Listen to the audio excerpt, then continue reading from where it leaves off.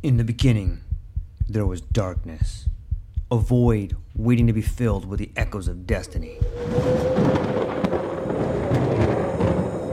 From the depths of time, legends emerged. Heroes forged in the fires of adversity, their stories etched in the fabric of eternity. Through the sands of ancient deserts, across the vast expanse of galaxies, and amidst the tumultuous waves of the ocean, their journeys began. But amidst the chaos, there arose a whisper, a call to action, a beacon of hope. Now, as the world holds its breath, a new tale unfolds, a story of courage, of triumph against all odds. Join us as we delve into the depths of imagination, as we embark on a journey beyond the realms of possibility.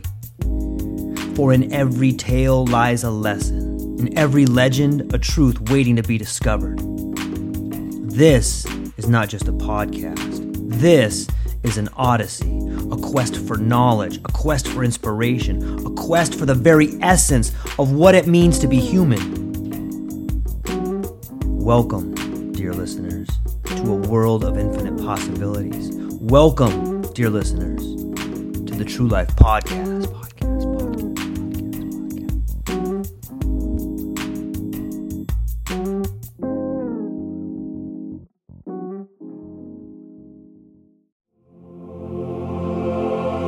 Ladies and gentlemen, welcome back to the late night negotiations and the open lines on the True Life Podcast. We're here with Paula Powell and Jason. What's up, gentlemen? How's it going? Good evening. Nice. Or good morning. It's morning here. We're in the deep night. Nice, man. That's when all the good things start happening. Exactly. Man. So what, I want to throw this little quote at you guys and see what you guys think about it. It might take me a second here to find it, but as I'm looking for it, I want you guys to think about.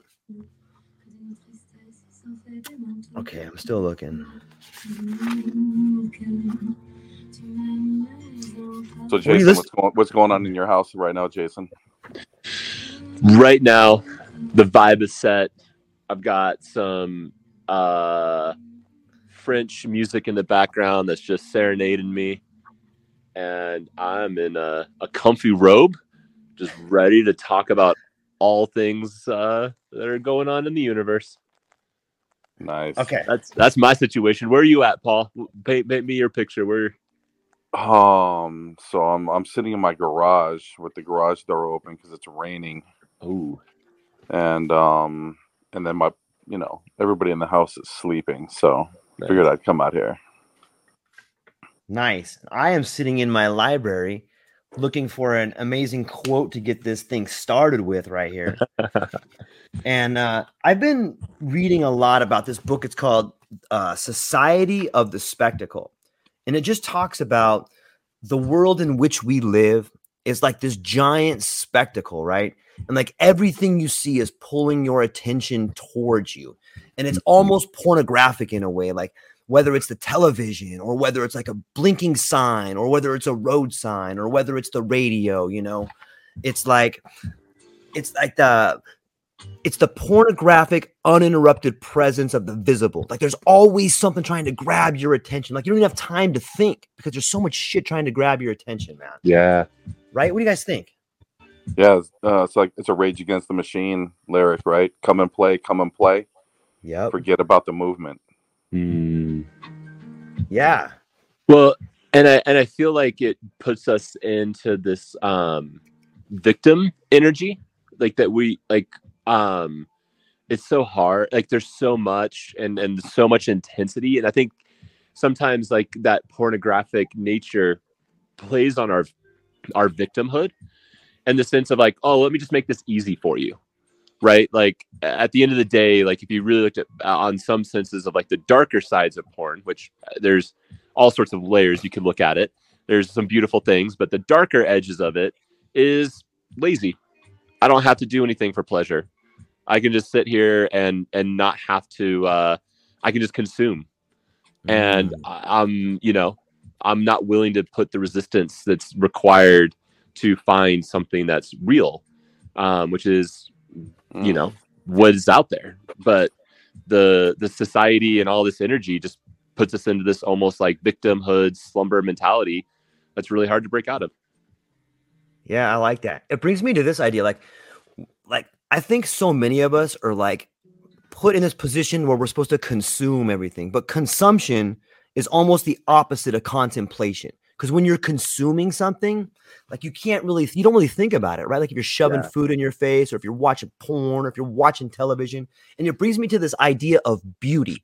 Like think about something beautiful, whether it's your wife, whether it's your husband, whether it's a lover, whether it's a tree, whatever it is. Think about something really beautiful right now. And are you consuming that image? Are you consuming that thing? Or are you contemplating that thing? Mm-hmm. And like I think far too long, especially in today's world, we've gotten to this idea of where we're consuming beauty instead of thinking about beauty. What do you guys think?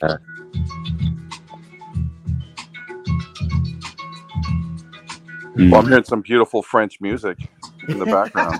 I was like, am I vibing a little too loud? It's a little loud. It's a little bit loud. It's awesome. But there you go. All right. Nice. Now we have a little background. What do you guys think? What Paul, what is your idea of consumption versus contemplation? What's my idea about what? Consumption versus contemplation? When you see something beautiful, do you consume it or do you think about it? I mean, these days I think about it. You know, in my younger days, I would try to consume it, all of it. You know, I mean, good things were meant to be taken in and, you know, coveted and, you know, made your own was kind of my mentality. And so very much, you know, was in that mindset. I mean, you know, but I think that's true for a lot of young people. You know, then as I got older, man, it was like and the things that I now define as beautiful, like I would think it would be beautiful, or have been defined differently. More of the simple things in life, and I know it's kind of cliche, but it's true. You know, I've experienced, you know, big loss in my life, so I you know, I tend to appreciate, you know, the little things. Yeah. And then those things are viewed, right? You know, whether it's my kids or, you know, what I'm doing at work, or, you know, I work with honeybees and you know, trees in an orchard, and it's, you know, it's very, those things are all moving about us in a subtle way. And there's a lot of beauty in things that, you know, were once in the background are now in the foreground for me. How old were you, do you think, before you like made that change? Was that something that happened at like a certain age, or like what do you think changed for you to start seeing the world that way? Psychedelics. I think we talked about this, you know, before, right? It was, yeah, you know, it was a lot of psychedelic experience, and then really, you know, kind of changed the way I view the world and myself, especially. And I think that's, for me, it was like, oh, wow, look at this person, right? Who was, you know, kind of primitive, animalistic type of person living in one of the lower worlds, you know, hell, hunger, you know, and then like really kind of changing that, you know, life trajectory, you know, and my perception of life at that time to really like start changing me.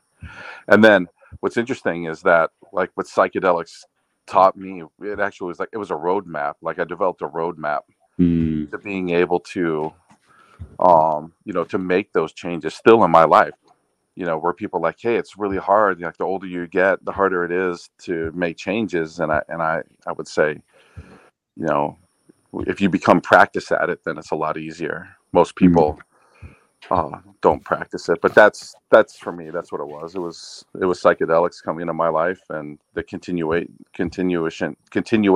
of the usage of psychedelics, which is, you know, really really kind of shaped who I am today. Something that I thought was really beautiful in that is, George, that like we can have this weird consumption energy of beauty, and you can't really contemplate it. So it's this, like, if you're either consuming it or you're contemplating it, and this binary world. But I love how you shifted that, Paul. And I thought about you in the forest with the bees, and literally you're consuming the beauty. You're consuming the honey that it's creating for you. You're consuming the oxygen that the trees are giving you. So beauty can be consumed while it's being contemplated. And we can step out of the binary of either this or that. And it's actually about both. And I love that as such a beautiful perspective in what you shared. Yeah, that is nice to think about it. It makes me wonder, like, do you think that you could be in a bad mood when you're surrounded by something beautiful? Yeah. Can you give me an example of the one time you've been in a bad mood when you're surrounded by something beautiful? Yeah, just like being around Tiffany, my partner. Like, she's freaking beautiful, like gorgeous. And I always tell her she's my muse. She's my art. She's something that is not meant to be consumed. She is meant to be contemplated. But like that doesn't affect my attitude. Like, I've been in really shitty moods around her beauty.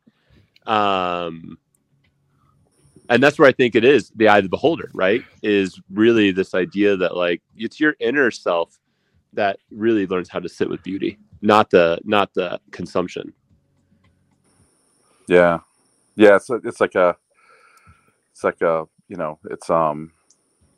for me, it was a restraint, like developing, that, like, hey, like, you can appreciate things, can be appreciated from a distance. Like, I don't have to be, in such close proximity, whether it's, physically or mentally, or, to really, like, to be involved with something or somebody, that distance sometimes is a good thing. It is. It makes me think, like, sometimes I'll see like a beautiful young girl. I'm like, that girl's fucking beautiful. But she's like 22. She probably has so much growing up to do. Probably a fucking headache to be around. You know what I mean? Like, she's beautiful, but it's probably a lot of fucking work to, like. And then you start talking to some people sometimes. You're like, oh man, it's so much better when I could just see him as beautiful. Well, I think it's an interesting play of, like, also, again, we were talking about society and this idea of too much, right? And how it's coming at us. It puts us in this mode of consumption where we don't have edges, and we don't know boundaries. We don't know restraint. We don't know this stuff. And I think part of this medicine, either whether it's in psychedelics or even breath work or all these different areas, is helping us get in touch with the edges, in touch with that is beautiful, and I don't have to fuck it. Yeah. Right. That's the shift. That's the energy. And that's actually taking back my power. I'm not plugged in to where everything says that it's just pure consumption. Oh, beauty, fuck, beauty, this, whatever. Right. Like, no, I don't have to consume it. I can contemplate it. I can have restraint. And that restraint has almost been demasculated, especially I think for a lot of men. It's like, oh, if you're restrained, there's something wrong with you, right? Like, or the old ball and chain of a relationship. It's actually, no, that's a healthy edge. That's a healthy thing to have. And again, you choose what your restraint is. That's your power. But yeah, I don't know. How does that land? No, that's good. And what's interesting, though, you bring up the topic of masculinity, and then it just makes me kind of think about, like, we probably all have our idea of what masculinity is. And so, what is, and I agree with you 100%, Jason. I think that is part of, of the masculine is exercising restraint, right? And, and having self-control. And I think when you surrender that self-control, then Yeah. you're surrendering, whether it's, with your words, if your temper, or, your lusts in life, that, and then, you're giving a part of that away. Yeah. Can you surrender to your own power? Does that mean a question for the masculine? Does that mean like not giving way to your emotions, like being more stoic? I kind of feel as like a father and as a husband, like I'm the last line of defense when it comes to that. Like, because I think that my wife's going to be emotional. My child's definitely going to be emotional. But as the man of the family, like your job is to have restraint, whether it's not punching somebody or, backing down when things get too crazy, or understanding the environment you're in. On one little side note, a trick that I have found in life is that if you're in a relationship and you find yourself, like, let's say that you're out with your wife or your girlfriend, I have learned that only one person can be upset. And what I mean by that is, like, let's say you go to dinner and like your wife goes, "Oh my God, this waiter right here. Can you believe what he did?" And you're like, "What did he do?" "Oh, well, he like came over and he touched my arm." And then you as the man go, "You know what? I'm gonna punch that guy in the face." And your wife will be like, "Hey, just calm down. Just calm down." Like, she'll go from being the emotional one to the calmer down one. And so no matter what you are in a relationship, if you just overstep, then the other person changes their role. I read a book called Games People Play. And it's really interesting how people fit into a role. And when you're in a relationship, or when you're in a meeting, or whenever you're around a group of people, you're playing a position. And only one person can play the position of the leader at a time. So if you step up and you start playing the leader, everyone will be subordinate to you. You might get challenged, but in an event where things are kind of hot, if you're the first person to act and you can take the lead, then you'll be looked at as the leader. The same way, if you step back and start asking, like, you kind of put yourself down, then you're going to play the role of the person who is not the leader. But it's interesting to think about it as games. It's interesting to think if who you are is just a game and all you have to do is play a character. So what I feel like I hear in that is, again, so if we played this game of masculinity out a little bit, and you were talking about like being the last line of defense and holding restraint of yourself, I think the way I look at that is actually I take the leadership and setting the boundaries of what's appropriate. And that might mean the emotions that I bring up, there's definitely appropriate emotions.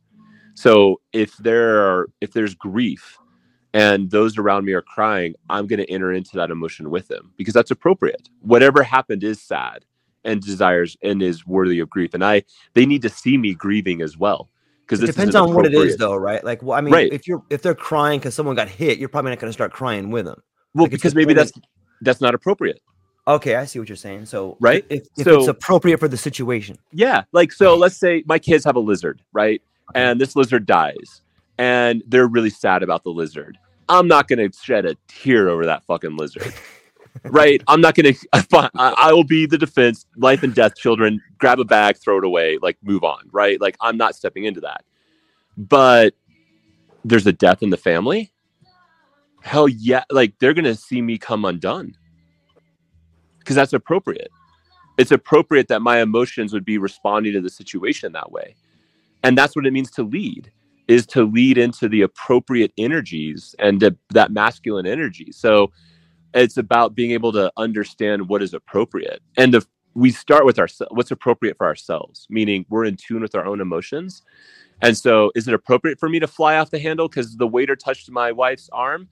Fuck no, that's not appropriate. Fuck that guy. Move on. Like, so that's not appropriate. Like, what do you mean you'd come undone? Like, is that the right thing to do, is to come undone? And like, what do you, like, can you define that? Like, someone in your family dies. Like, what does that mean?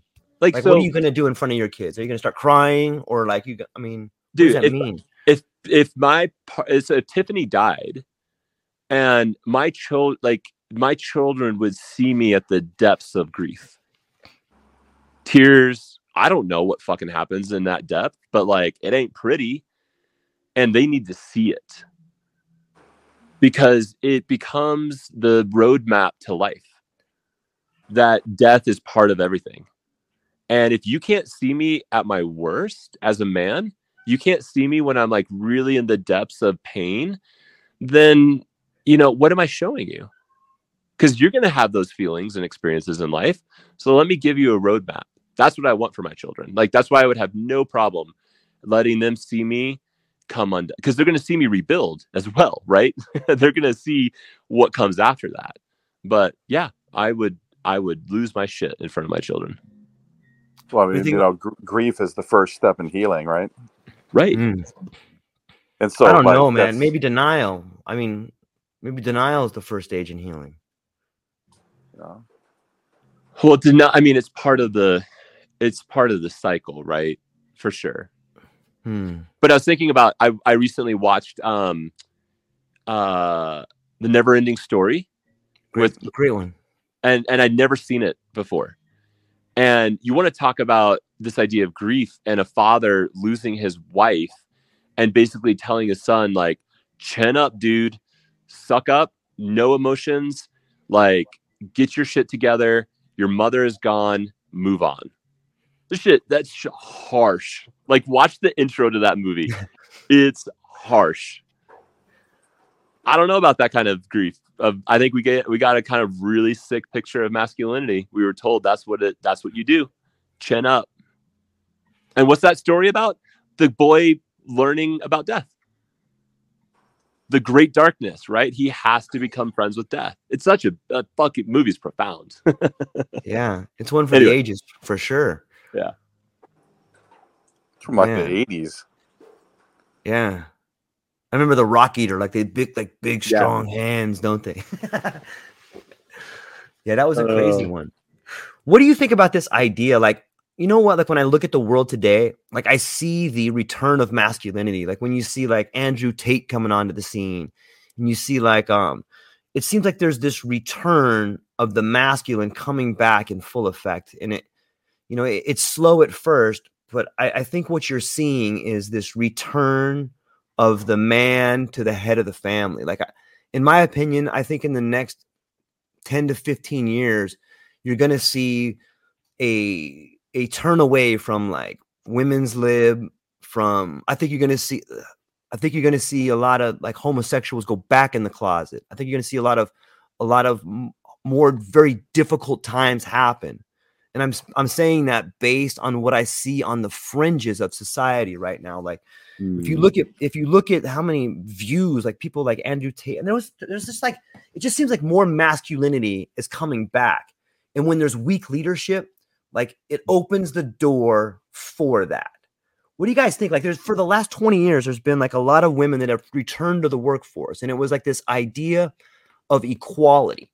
But I think equality is bullshit. I don't think any of us are born equal. And when we try to lie to ourselves and say everybody's equal, like, we just open the doors to a giant shit show. And that's a big part of what's happening right now. What's your take on that? I mean, again, it's like, how do you define masculinity? I mean, is Andrew Tate your idea of a masculine person? I think he has more masculine traits than feminine traits. But maybe we should try to identify what masculinity is, because my argument shouldn't be based on him. But you guys want to try to do that? Like, get some definitions out there? It's like, to me, like, there's a big flaw with Andrew Tate's, his own, vision of himself and masculinity, and that he's very insecure. So try this one on. Okay. Your masculinity is defined by your relationship with your cock. And okay, listening. And so, like, really, if you want to know what it means to be a man and where what your masculinity is, you have to pay attention to your life force. You have to pay attention to the thing that is sometimes leading you. That's an impulse, an intuition, and trusting it, and trusting your cock, and trusting that it's going to show up for you in ways that are going to truly be masculine. And so when I look at there is going to be a rise of masculinity. And I think a lot of it is, a lot of dudes are disconnected from their cocks. I've been watching some TV, and there's this commercial that keeps popping up for this brand called Hims. And this is a serious hot take. I'm probably going to offend some people with this, but anyways, so like they're normalizing fucking Viagra for 30-year-olds and young men having erectile dysfunction. And that tells me there's a fucking generation of dudes that do not have a relationship to their cock outside of a pill. And that's not, you're not living in your masculine. And so there's going to be this like revolt from that, and it's going to get grotesque, and you're going to get these weird caricatures like an Andrew Tate and these weird little things. But I trust that there will be this wisdom, the wisdom of the masculine will come back, and we will begin to lead with the feminine, and we will begin the dance of this beautiful partnership that is both masculine and feminine. And that's where the real men are going to be, not the caricatures, and for sure not the dudes that are taking tiny blue pills to fuck. Yeah, it almost seems like that's my hot take, but it's good. I kind of see it as a return to the family, right? Because every Buddhist in the world just turned their back to you. Every Buddhist? Yeah. Why? That's not where people, that, you know, I mean, especially for men, it's like your cock, that's not where you derive strength from. Right? Oh, right. I'll be right back. You guys carry on. So I'm curious, Paul, what would be if it's not our cock, where would we derive our strength from? Our minds, or like, how would we look at that differently? Our vibrations and connections to the universe. And that's not going to happen through the root chakra of like our balls? The root chakra of our balls, he said. I mean, I guess it depends. Like I said, you know, like you got to define masculine. Yeah. Right. Like everybody has their own idea of what masculine is. You know, and I'm sure you might have had a number of ideas of what masculine is throughout your life. Totally. Right. Like what was your idea of masculine when you were 18 years old? Right. So what do you think it was? Oh, it was like, well, I was really confused. I didn't really have a clear picture of what it meant to be a man. I didn't really know. And you're not alone as an 18-year-old young man. Like you're in the majority. Yeah. Right. But did you look up to anybody who you thought, wow, you know, like the John Wayne types, or the, you know what I mean? Or, you know, the Al Bundy types? So the people that I always was attracted to were the thinkers. So the masculine that I felt a draw to in my youth were like the people that were, they thought. It wasn't ever like a lot of masculine energy. It was just like they were great thinkers. So they didn't emit a lot of that masculine energy, like a John Wayne or, you know, some sort of caricature of the man. It was more like, I like certain men that I felt a draw to were thinkers. And so were these men part of your family? No, actually none of them were. These were all mentors and friends that I found either through like my relationship with the church or just through friendship. So how would you I'm sorry. Oh yeah. So, no worries, George. Go ahead. I was just going to say, it's odd to me when you said they weren't in your family. What about your dad? How was your relationship with your dad? You know, it's interesting. Like we didn't have a lot of, I would say like a lot of masculine exchanges. He didn't really teach me. He taught me what he could about what it meant to be a man. But I think as I look back and what I now know, there was a lot that didn't get transmuted or trans like put out there. Like, hey, this is how we deal with this situation. This is how you handle this situation. And again, the reason I kind of keep bringing it back to like cock energy is, again, it's, I believe like integrating ourselves, right? Like we have our minds and our masculine, there's deep strength in our minds and there's deep strength in our bodies. But I don't know, I just find that like that relationship to the thing that we sometimes don't have control over. It has its own mind at times.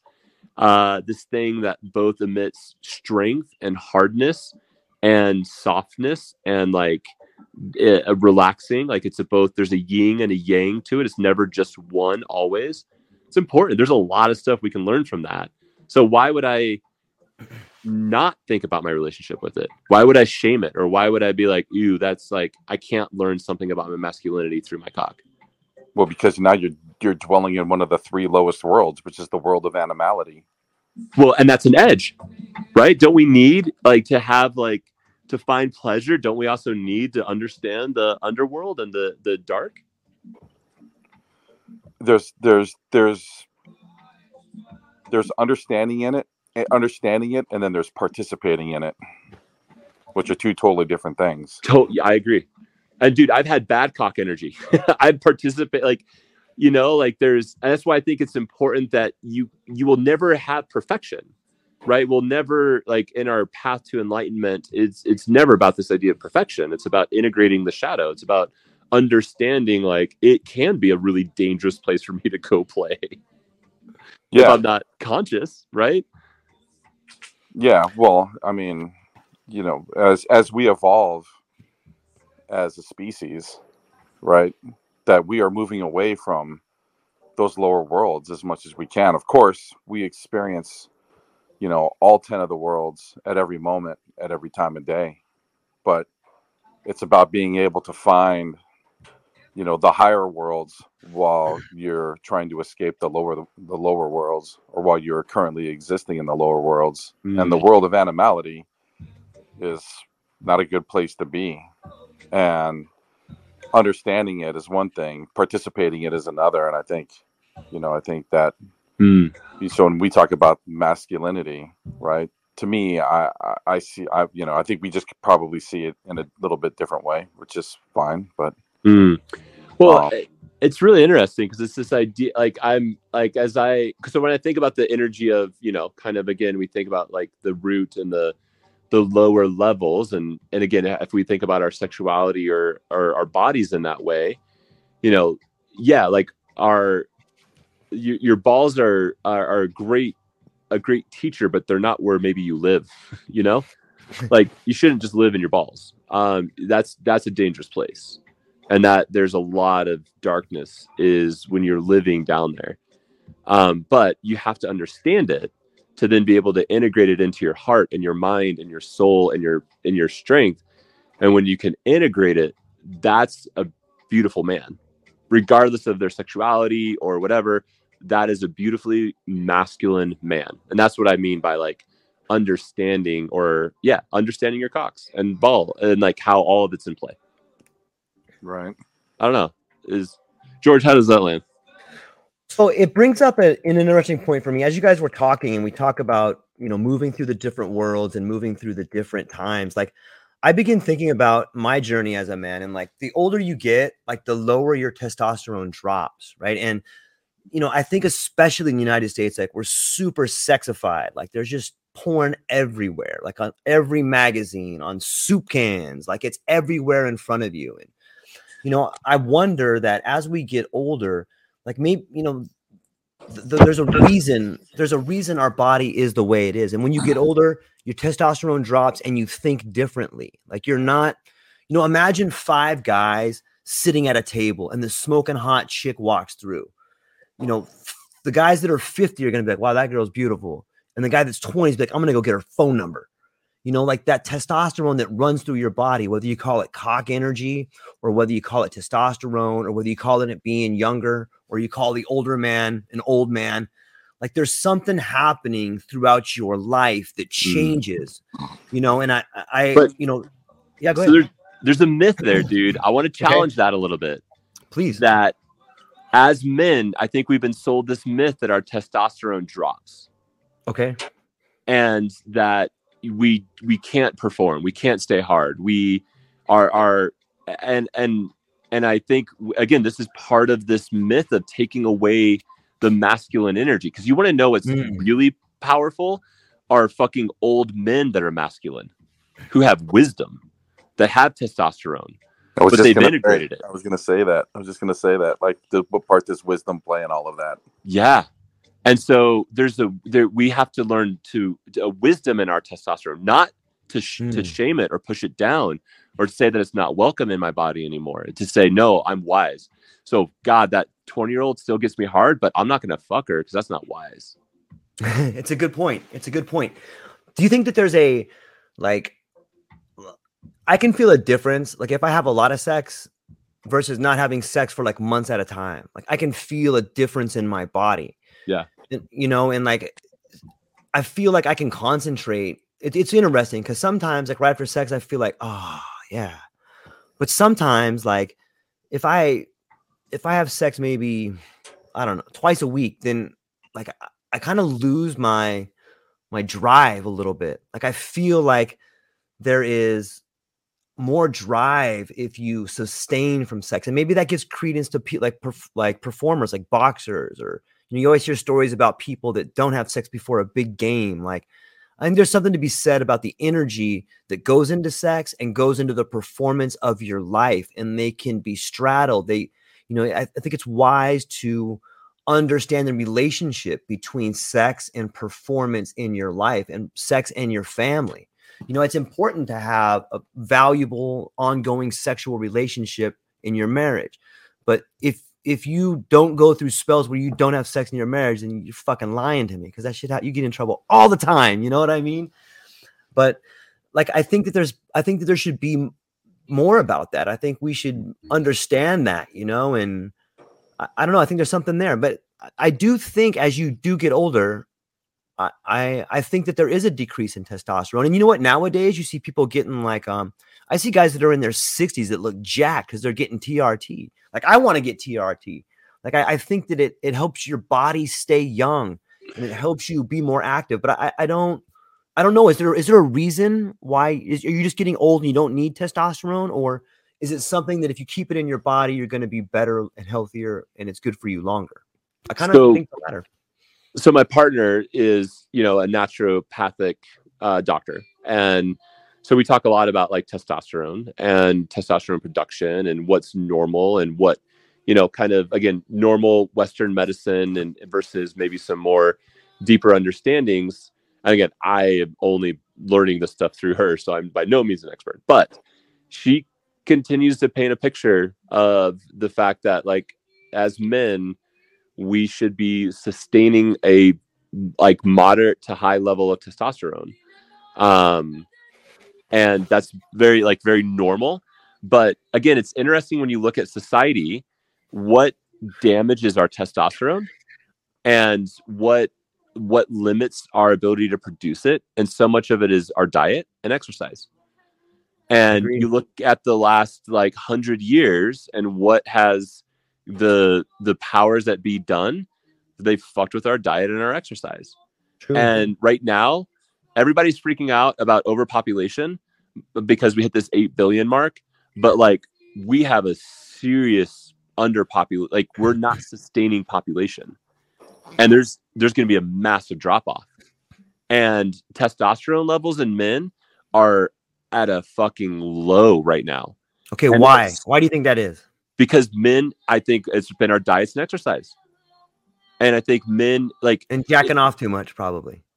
Maybe. But like, I don't know. Like, I don't want to shame what someone does, right? Like, I'm not shaming it. I'm just saying, like, I think today, I bet you men are jacking off 10 times more than they were 20 years ago. Well, again, that's the consumerism.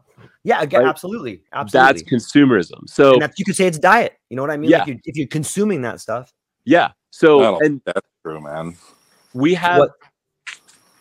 The only other point I just wanted to make was like, there's so much infertility going on right now, and so many couples can't have babies, and there's so many women that are being shamed that they're the reason. And like, honestly, the numbers, like the data, like it hasn't been studied enough, but like we're going to be shocked by how often it's the men. It's our fault women aren't having babies because our testosterone levels have dropped and we're not producing semen. We don't have the swimmers like we once did. And like, it's the dudes. The dudes have to fix their fucking relationship to their cocks to start making babies. Like, that's the shit. I'm telling you, like, it's messed up. And how do you control society as you take that life force away? Sounds like men got to change their relationships to their grocery stores. Absolutely. How about to their life, man? To everything. That's what I'm trying to, like, that's what I mean. Like, when I say, like, how you live your life is through your cock, like, it's about it all. Like, how are you showing up? Can you look at yourself in the mirror and be like, I'm proud of you? Yeah. Good choice. Right? That's what I aspire to. But I would argue a lot of men can't look themselves in the mirror and be like, I'm proud of you. And I would argue that a lot of like masculine men don't need reassurance. No, you're right. Well, what do you mean by reassurance? Like the looking in the mirror and like, yeah, you're doing a good job, buddy. But what about that? I don't mean like I mean like a soul check-in, looking in the mirror. Right. Yeah. Is that self-assurance, or is that just like integrity? It might just be confidence. You know what I mean? Yeah. I mean, like, you know, like, I don't know where the whole pep talk thing comes into play for masculinity, you know, like some of the most masculine, like, you know, like when I, like, you know, I have some friends that, you know, you consider pretty masculine. I don't think they're doing that. They're, you know, these are also guys that kind of live life unapologetically as well. Right. Know? Yeah. I think that there's is there a line between like someone like it? I don't know if it's too masculine or if you're just being a dick or like there's got to be a line there though, right? Like, can we try to break down? Like, I'm sure we'll all have different ideas of what masculinity is, but like if you could define it, what were some of the characteristics that you would say are masculine? Like, give me 5.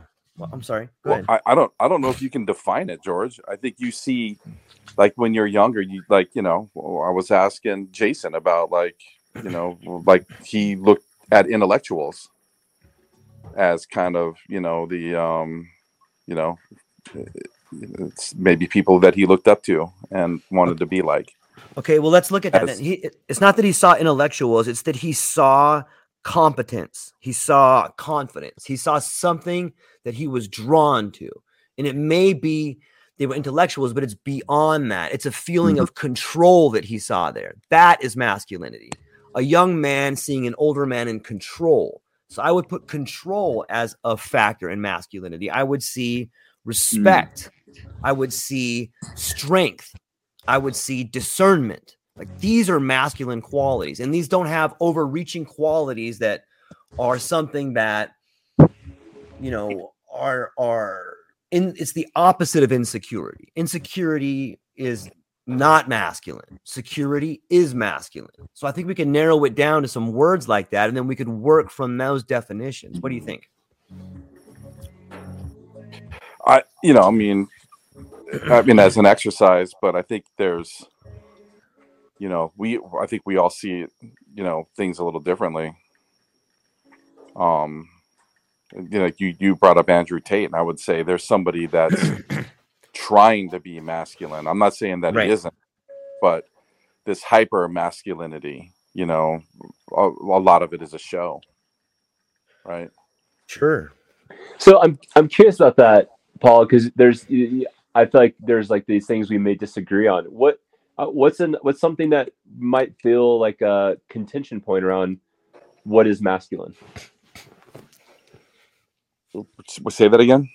Like, you're saying, like, we all kind of define masculine differently. So I'm curious, like, what's something that you feel is masculine that maybe, I don't know, George or I might disagree with? I mean, I would have to probably give you my definition of masculinity. All right, let's hear it. Yeah, I think that's what we want to hear. Well, okay, so I guess it's really not something that I've actually thought about, right? But it's something that, like, you know, like porn, you know it when you see it. I know, right? And nice, so, you know, I kind of think like throughout my life, I've seen people that, you know, I thought, you know, were maybe somebody who I'd like to grow up to be like. Right.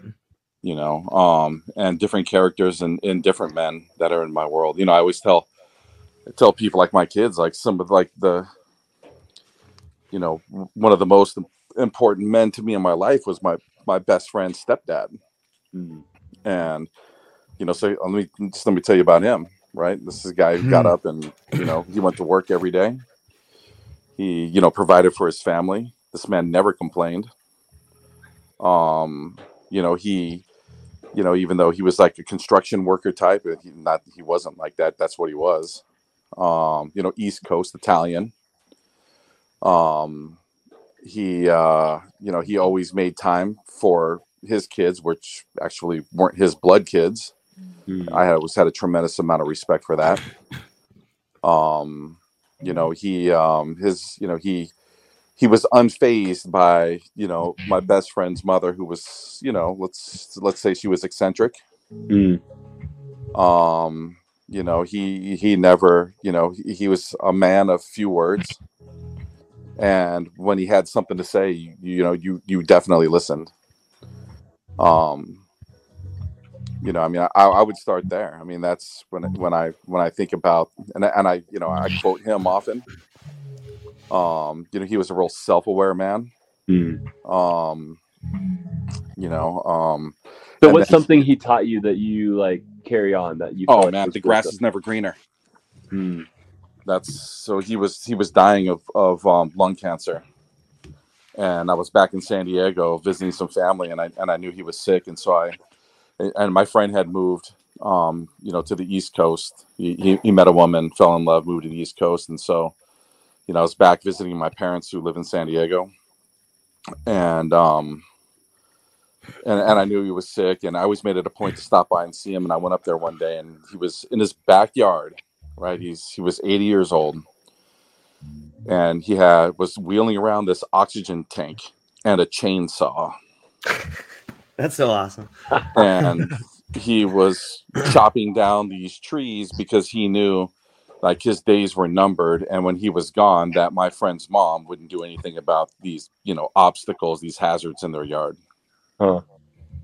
And you know, and I'd been witness to this man's life for, you know, for, at the time, last time I saw him, I was 39 years old. He died, you know, a month after I saw him. And so, you know, I'd been witness to a big piece of his life. And, you know, when he says to me, he's like, you know, Paul, let me tell you something. He's like, you've witnessed, you know, me and my wife over the years and the things that we've been through. And I'm going to tell you that, you know, I used to think the grass was greener. You know, I used to think that I would find happiness in somebody else, right? That I could leave this relationship and I could go get involved in another relationship, and that would be great. That would solve problems. And what I realized is that all of these issues were inside of me. I was the one who was in control of what my relationship was like with, you know, I won't say his name, but your best friend's mother. And it wasn't until very late in life that I actually realized that I could affect change in my own relationship. And that was a powerful thing for me, right? Because I was like, wow. You know, and then so that's a very Buddhist concept, right? And so I was just like, wow, this man's like, so here we go. There's a man who had a rocky marriage, but yet was like, and this is what I was talking to you about, George, right? And like, you know, like suffering or whatever you want to call it, carrying the burden. This is the man who accepted total responsibility for the failures in his marriage. No finger pointing, no blaming. And my friend's mom had her issues too, right? But this was the guy that was like, nope, you know, this is on me. I could have done something about it a long time ago. So, to me, that's a man, right? So two things I hear in that. One is masculinity is consistent. And it's the long game, right? A consistency over a lifetime, if you will. And there's something really that's powerful in the masculine when it's consistent. And then the other piece of own your shit. Like, to be a masculine energy is like, own your shit. Not just his shit. He was owning the shit of his family. Right. But because he realized he caused that, right? Like, he owned his shit. Like, the reason this looks this way is because I wasn't showing up or whatever. Right. Like, and this guy realizing, showed up, like, for sure. What's that? I think he showed up. Well, but when you're like, right, he owned it. He was like, hey, this is not easy, but I'm here. I'm showing up, right? And that's the like, I'm not running away from my problems in the masculine. Like I own the problems. I own their problems because I it's would my problem. I would add this. I would say that, like, listening to that and thinking about my life and other people's life, I would say that masculinity is beginning to love the suffering that is thrust upon you. And what I mean by that is, like, as a man, like, you are going to get all the not all of it, but you're going to get a lot of shit that doesn't belong to you. And that's part of being a man. That's part of being masculine, is understanding that you have to take on the burden, regardless of how heavy it is, regardless of what comes your way, regardless of how unfair it is. And you know what? You should learn to love it. You should learn to understand that that unwanted burden that's thrust upon you is something that you carry and you're proud to carry with you. You may not love it. It may be heavy, but at the end of the day, when everyone's asleep or when everyone's doing their own thing, you can set that down for a minute and look where you carried it from and be like, fuck, I took that shit the whole time and I'm still standing. I took it the whole time and I'm smiling. I took this fucking baggage and you know what? I'm proud of it. And you know what? There's nothing, no one can take it away from me. Give me put the weight on me. I'll carry it. And I think that that is something that the women, the kids around you see, whether it's with Paul, either the guy you explained, or I had an uncle that did it. And I see men that do it. I see men that have maybe kids with, that are disabled, or I see men that have problems in their life and they just take it and they're happy and they deal with it and they don't complain about it. And like, I think that is the part of masculinity that's been missing for so long. I think too many kids, even though they may have a father, they don't have a masculine father that's just willing to say, hey, put it all on me. I got it. Let me show you how to carry this. Yeah. There's something to be said about that. That's being a man for your family.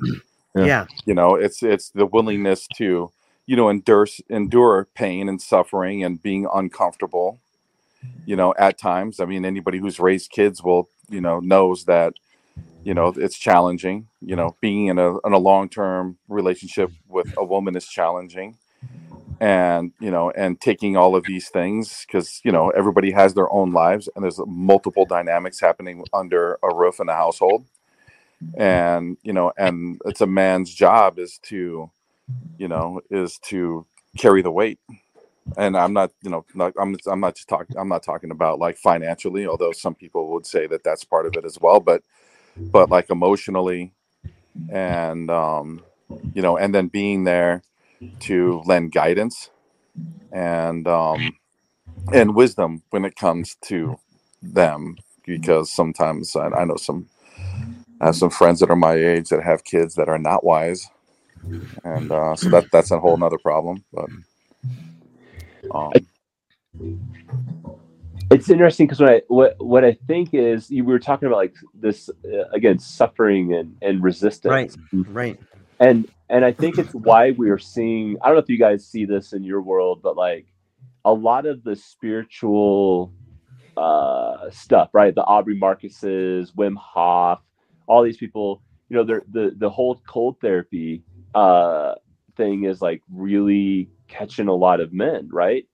And it's interesting because I feel like it becomes this part of what you're talking about, our masculinity, where we learn resistance.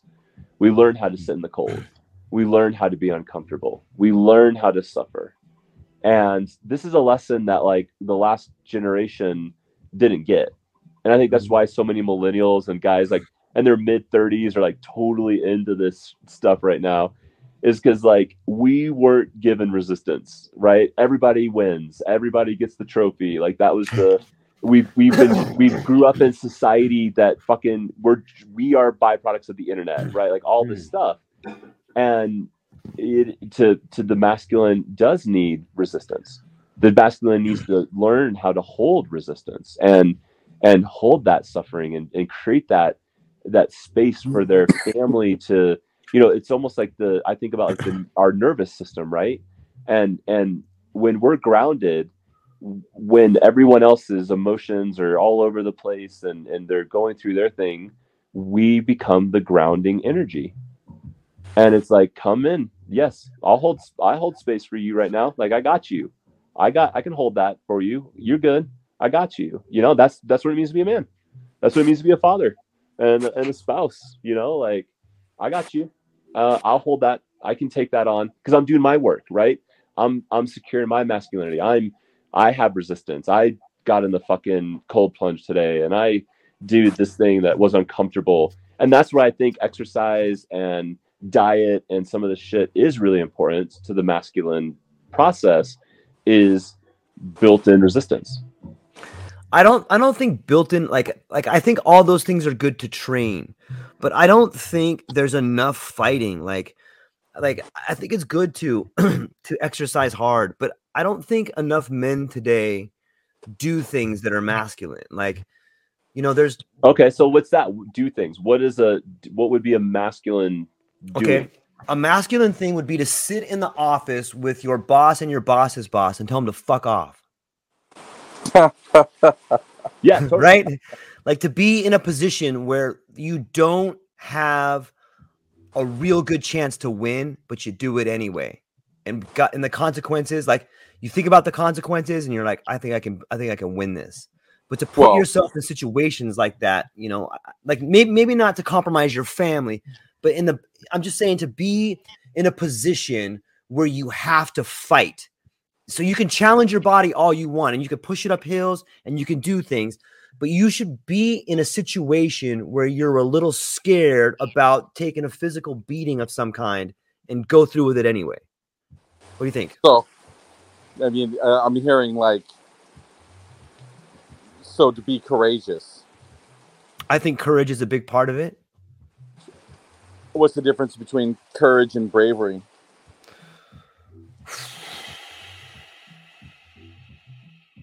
Courage and bravery. I think courage is something that you can do in front of people, and bravery is something you do alone. Courage requires thought. Mm. Learned that from a stripper. Well, I don't know. I mean, it's pretty courageous to sleep with a dirty stripper. I didn't sleep with a dirty stripper, but I was in a strip club with there was a stripper in there that was like graduated from like Yale or some shit, was talking, and anyways, that's what she said. And I was like, oh, wow, yeah, learned something from a stripper today. Cool. You're right. Here's 20. Here's a 20. I was thinking like courage to me feels like something that you do for others, and bravery is something you do for yourself. Like courage, right? You think about courage as like I was like in a courageous moment, you sacrificed the self and you did something courageous and you put yourself on the line. And that requires an element of bravery, but I think sometimes you can be brave for yourself, right? Like I'm brave and I'm doing this for me. So, and you need both. But yeah, I feel like bravery is for you and courage is for others. What is standing up for yourself? Is that courage or is that brave? It depends on the moment. Yeah, it could be both. It could be, depends. I think bravery is more reactionary. Yeah, people that just like run into a burning building without any thought. Those people were brave. The guy who stands outside and knows what's going to happen to him for running in that building and decides to do it anyways, that's courageous. Yeah, that's that's a great way of saying it. That is a good way to say it. But I know what you mean, George, right? Like, yeah, I mean, definitely being a man, or being masculine does involve courage, right? I mean, those are, that's one of the highest qualities, right? It's being able, I think you alluded to this the other day when you were giving us your presentation about dad balls, right? Jason, you were were saying that, like, it's like showing up for your kids and making decisions that are tough, right? And sometimes those decisions are courageous, however small they may be. Yeah. But if there's a negative consequence, or a possible negative consequence to the decisions that you're making for your family, and these are things that are contemplated amongst men, right? Yep. And then, and then you make decisions, and there's definitely a level of courage in all of the decisions that we make. I think that I think there's something to be said about masculinity that you emanate. Like, people that are masculine have a presence about them. Like, I can see some people and be like, okay, that guy's a little bit dangerous. I can fucking tell by talking to him, or I can look at him. He may not be like, I think as a man, I know I can look at someone, and I'm sure you guys can too. It's like, dude, okay, this person has something about him. This person fucking knows something. This person is weak. You may not be absolutely right every time with your judgment, but you can get a feel. And I mean, like, there's a literal feeling you get sometimes by being in the presence of someone else. Like, I don't know if it's their aura, or I don't know if it's their attitude, but it's something you can feel. Do you guys think? Well, sorry, I don't mean to keep bringing us back to our cocks, but they talk about like small dick energy, right? Like, again, are you comfortable with your masculinity? Do you own it? Do you admit it? And it has nothing to do with fucking the size or whatever. It's about how you own your energy. And that, I think, is what is the masculine. And insecurities and guys that try to position, or like they try to puff themselves up, like that to me is like ugly masculinity, because it's fucking insecure. It's not really masculine. Right? I don't know. Yeah, yeah, for sure. I mean, you're right about that, Jason. So when I look at masculine, and again, sometimes it's like, am I judging myself against their style of masculine? Right? Like this dude that, like, the guy he's fucking cut and like has, all the babes and whatever. And I'm like, is that my standard of masculine? Because really what's masculine about that is his energy. There's nothing to do with what he looks like or whatever. It's his energy. And that energy pulls this stuff. And it's, again, learning how to own your energy is where you'll find your masculinity. And then it will begin to call things around you. And that could look a lot of different ways. And I think, to Paul's point, that's why it's hard to define, is because it's not always going to show up in a heterosexual context, right? Some of the most masculine men I know are gay. And so what is that, right? Like, how do you think about masculinity in that way? And how do you think about masculinity in different cultures? Like, we have to be willing. But again, you own your energy. That's what, to me, is the most important foundation. Yeah, I agree. Can you talk about some of the masculine gay guys, Yeah, what do you want to know? It just seems like I see what you're saying, but like that's an interesting concept, right? Like, most people, when you think of someone gay, do you think it's like, I'm not saying that there aren't masculine gay people. Right. When you think of someone gay, do you automatically think of someone masculine? Well, I mean, if you want to play... It's a fair question, right? Yeah. So, what I think is something I've been learning from my gay friends, and that's really important. I'm sorry. I was gonna tell you what I thought you were learning, but go ahead. Oh, again, it's about owning. Like, how do you own your own masculinity, right? Like, and it, is it gay to find yourself sexy, right? Is it gay to think your cock looks great? No, that's self-love. You should be able to step into that energy, and I think that's what a lot of men, especially heterosexual men, do not know how to handle. Because they think, oh, if I think this, then am I gay? Like, no, it's your fucking body. Why would you be ashamed of it? And you think guys that are afraid of their body, like, I don't know if I don't see how that would be construed as gay. Well, I think a lot of men struggle with that.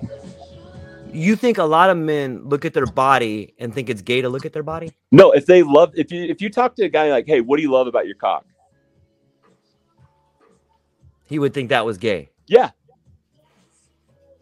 All right. Is that a fair assumption? I don't know. I've never. I don't know, to be honest with you. Like I fucking look at mine all the time, man. Right. But I got a good relationship with my body. I don't know. But I would say in heterosexual contexts, for a lot of men, they don't know how to have that conversation. And when I talked, and I engage my friends that are gay and I ask about their masculinity, it's interesting to see how they can integrate their bodies and they can understand pleasure. And there's a lot to learn about masculinity. There is, I agree. There's a lot to learn from them about an understanding of both, sexually giving and receiving. And there's a lot of masculine energy there. And I think to think that it's feminine is actually a disservice to the relationship. Is two men and the masculine love that can be shared. There's something beautiful in that. And there's something that I think all men can learn, the capacity to hold friendship and deep love for another man. It's a beautiful thing. You kind of say that as if they're choosing to be that way. They're choosing to their love experience. I think they're gay. I mean, that is their experience. That's not what, like, I can learn from their experience. Not that I'm saying they're choosing that. That is how they experience love. That is how they experience masculinity. So I can learn something from that. Not that it's their choice to do that. It's just their life. That's their life. That's who they are. Okay, I'm gonna throw this out here and I'm just gonna see what you guys think. I think this will make for an interesting conversation. How many boys, like how many young boys get molested? And out of those young boys that get molested, how many of those young boys get molested by men? What do you guys think? Oh, the majority. Okay, the majority. How many boys are those mostly gay men that molest little boys, or are they straight men that molest little boys? Wait. I'm like, where are we going with this? Well, I'm just throwing it out there. Little boys, are you straight? No. Well, you're repressed as fuck. That's what I think that situation is. So if you're a man and you're molesting little boys, I'm guessing you're not straight. No, you're not. So that would be 100% of them then, right?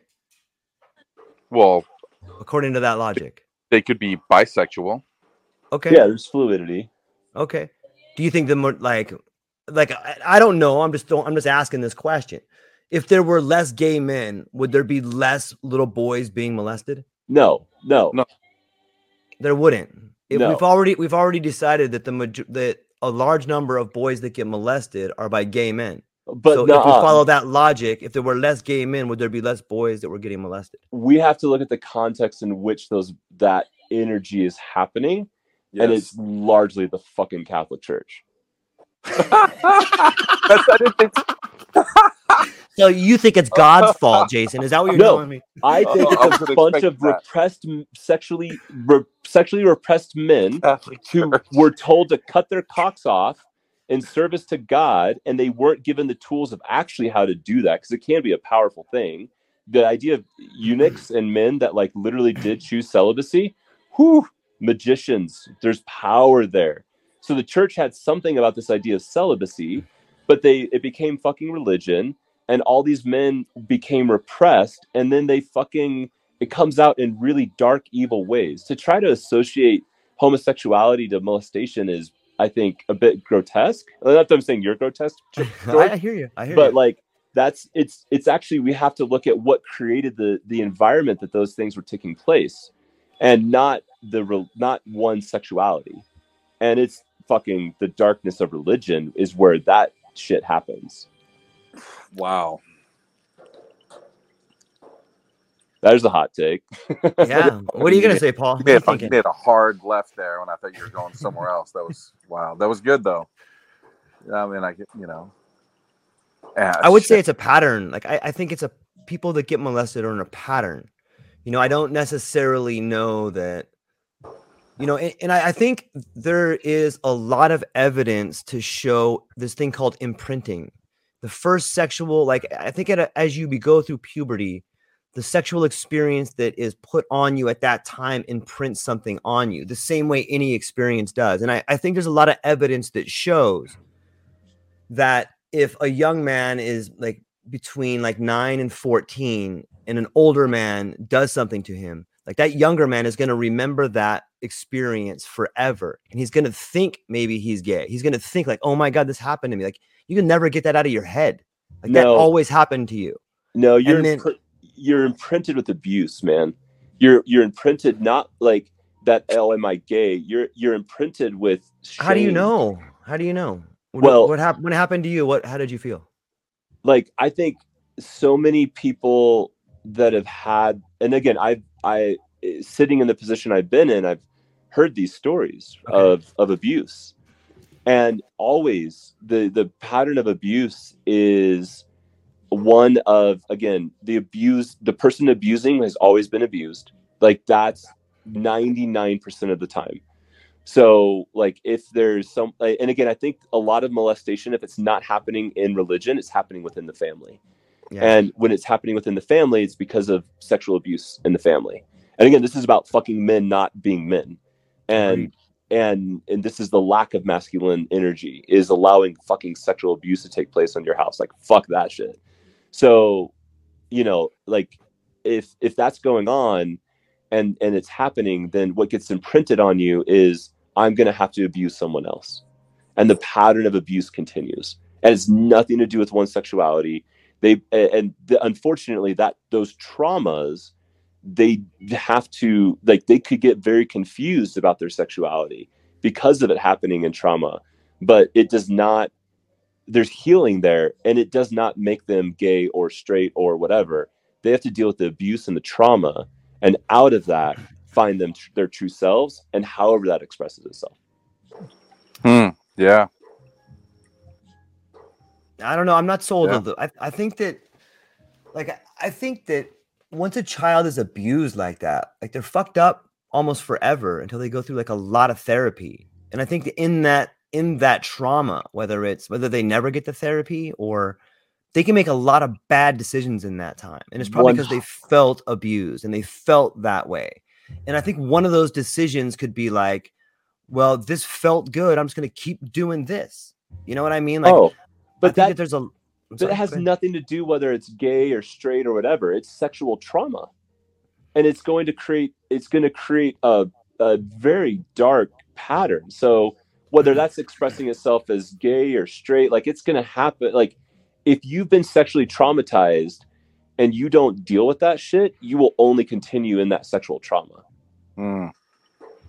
So can someone not be gay but just has sex with men all the time?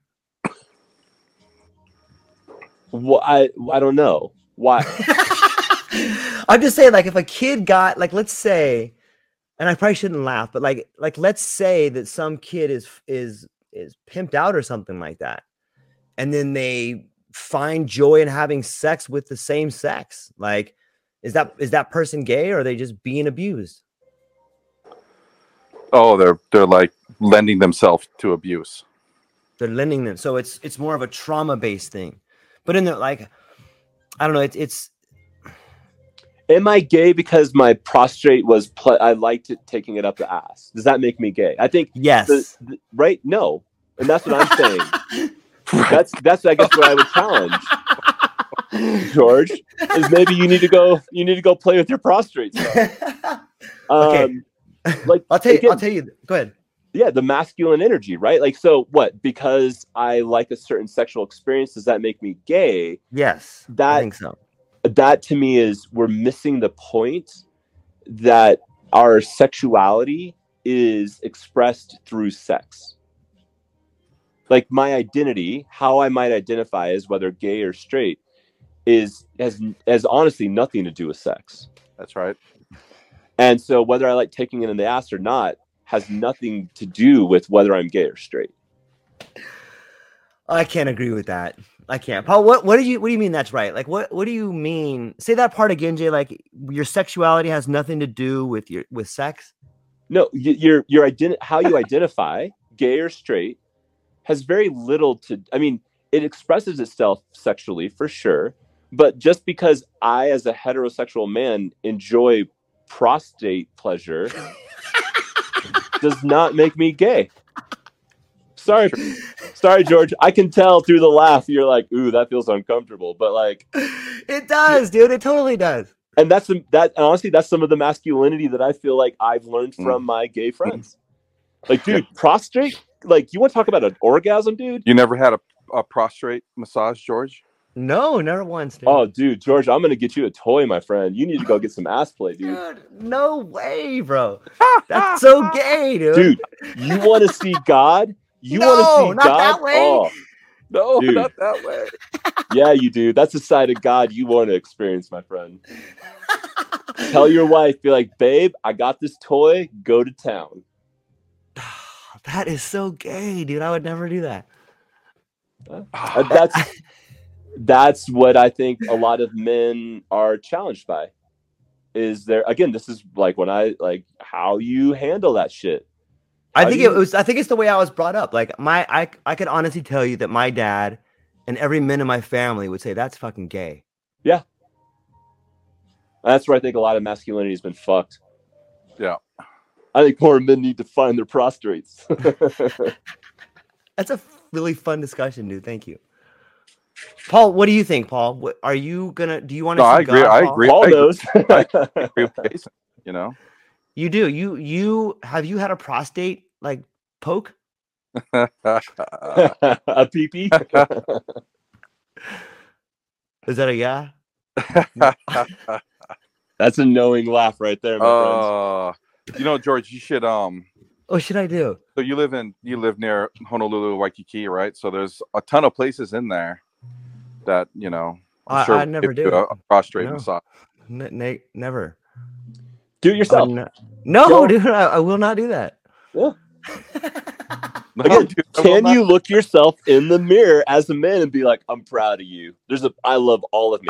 I'm proud of me for never doing that. Like so there's a part, right? There's that edge of ourselves. Like, how do you learn how to love your whole self? Not by sticking a finger up your butt. Until you do, and you're like, God damn, that feels good. Now you're peer pressuring me. You're not a man until you do this, George. Man, I'm outnumbered here too. Yeah, who would you have guessed that? Paul and I would be. I would have never guessed that. I would have never guessed that. It's interesting though. I to the bigger conversation, right? Interesting, George. What's that? I said it's more than interesting. What? Okay, elaborate on that. What do we run into like a PG podcast there? What's going on? I don't know, dude. We just went way off on the corner. But look, so I mean that's just it right there. So like when we talk about like masculinity, right? I mean, I believe that to be part of masculinity, man. It's just like, you know, like, are you comfortable with doing certain things, maybe sexually? You know, and I'm not talking about like, okay, yeah, George, I want you to go blow the guy, your neighbor. Yeah, it's not about that, right? You know? Right. These things, you know, are enjoyed with, you know, your wife or your girlfriend, your partner, whatever you want to call her, you know. And so, you know, it's like it's kind of weird that it's like, whoa, that's gay. You know what I mean? That's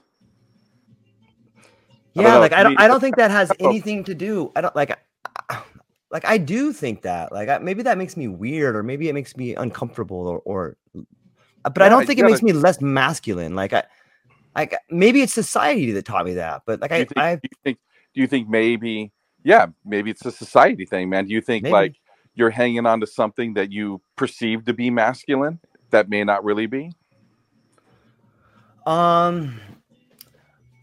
Maybe like this is probably where I'm wrong, but I was under the impression that all men thought that was gay, but apparently I'm wrong. Obviously I'm wrong. If I'm sitting here with two people that I admire and they're like, no, that's not gay. But like, I still think that. I mean, I don't know. I've always thought that, but how does that? I don't know. Well, I mean, to me, it's like my wife would think that was gay. Like if I told my wife that, she'd be like, "That's gay." Really? Yeah. Her sticking her finger up your butt is gay? No, me going and getting a prostate massage or me sticking my own finger up my butt would be gay. And my wife Well, would definitely, I don't think my wife would want to stick her finger up my butt. this is such a fun Maybe I'm a conversation. prude. Maybe I'm a prude. You know, like Have kind you of have you done it, Paul? Have you stuck th- your finger? Have you done it? I've not done it to myself Why not? Because it's gay? because I have to. Because you don't That- have to? Yeah. But why not? Like, you're not afraid to, right? No, I'm not afraid to. Well, then do it. Do it. George playing the peer pressure game now. I know. It's like this peer pressure thing. And if You know? George wants to start watching, we've got some concerns. There's some repression we might want to talk about, George. Not one of those.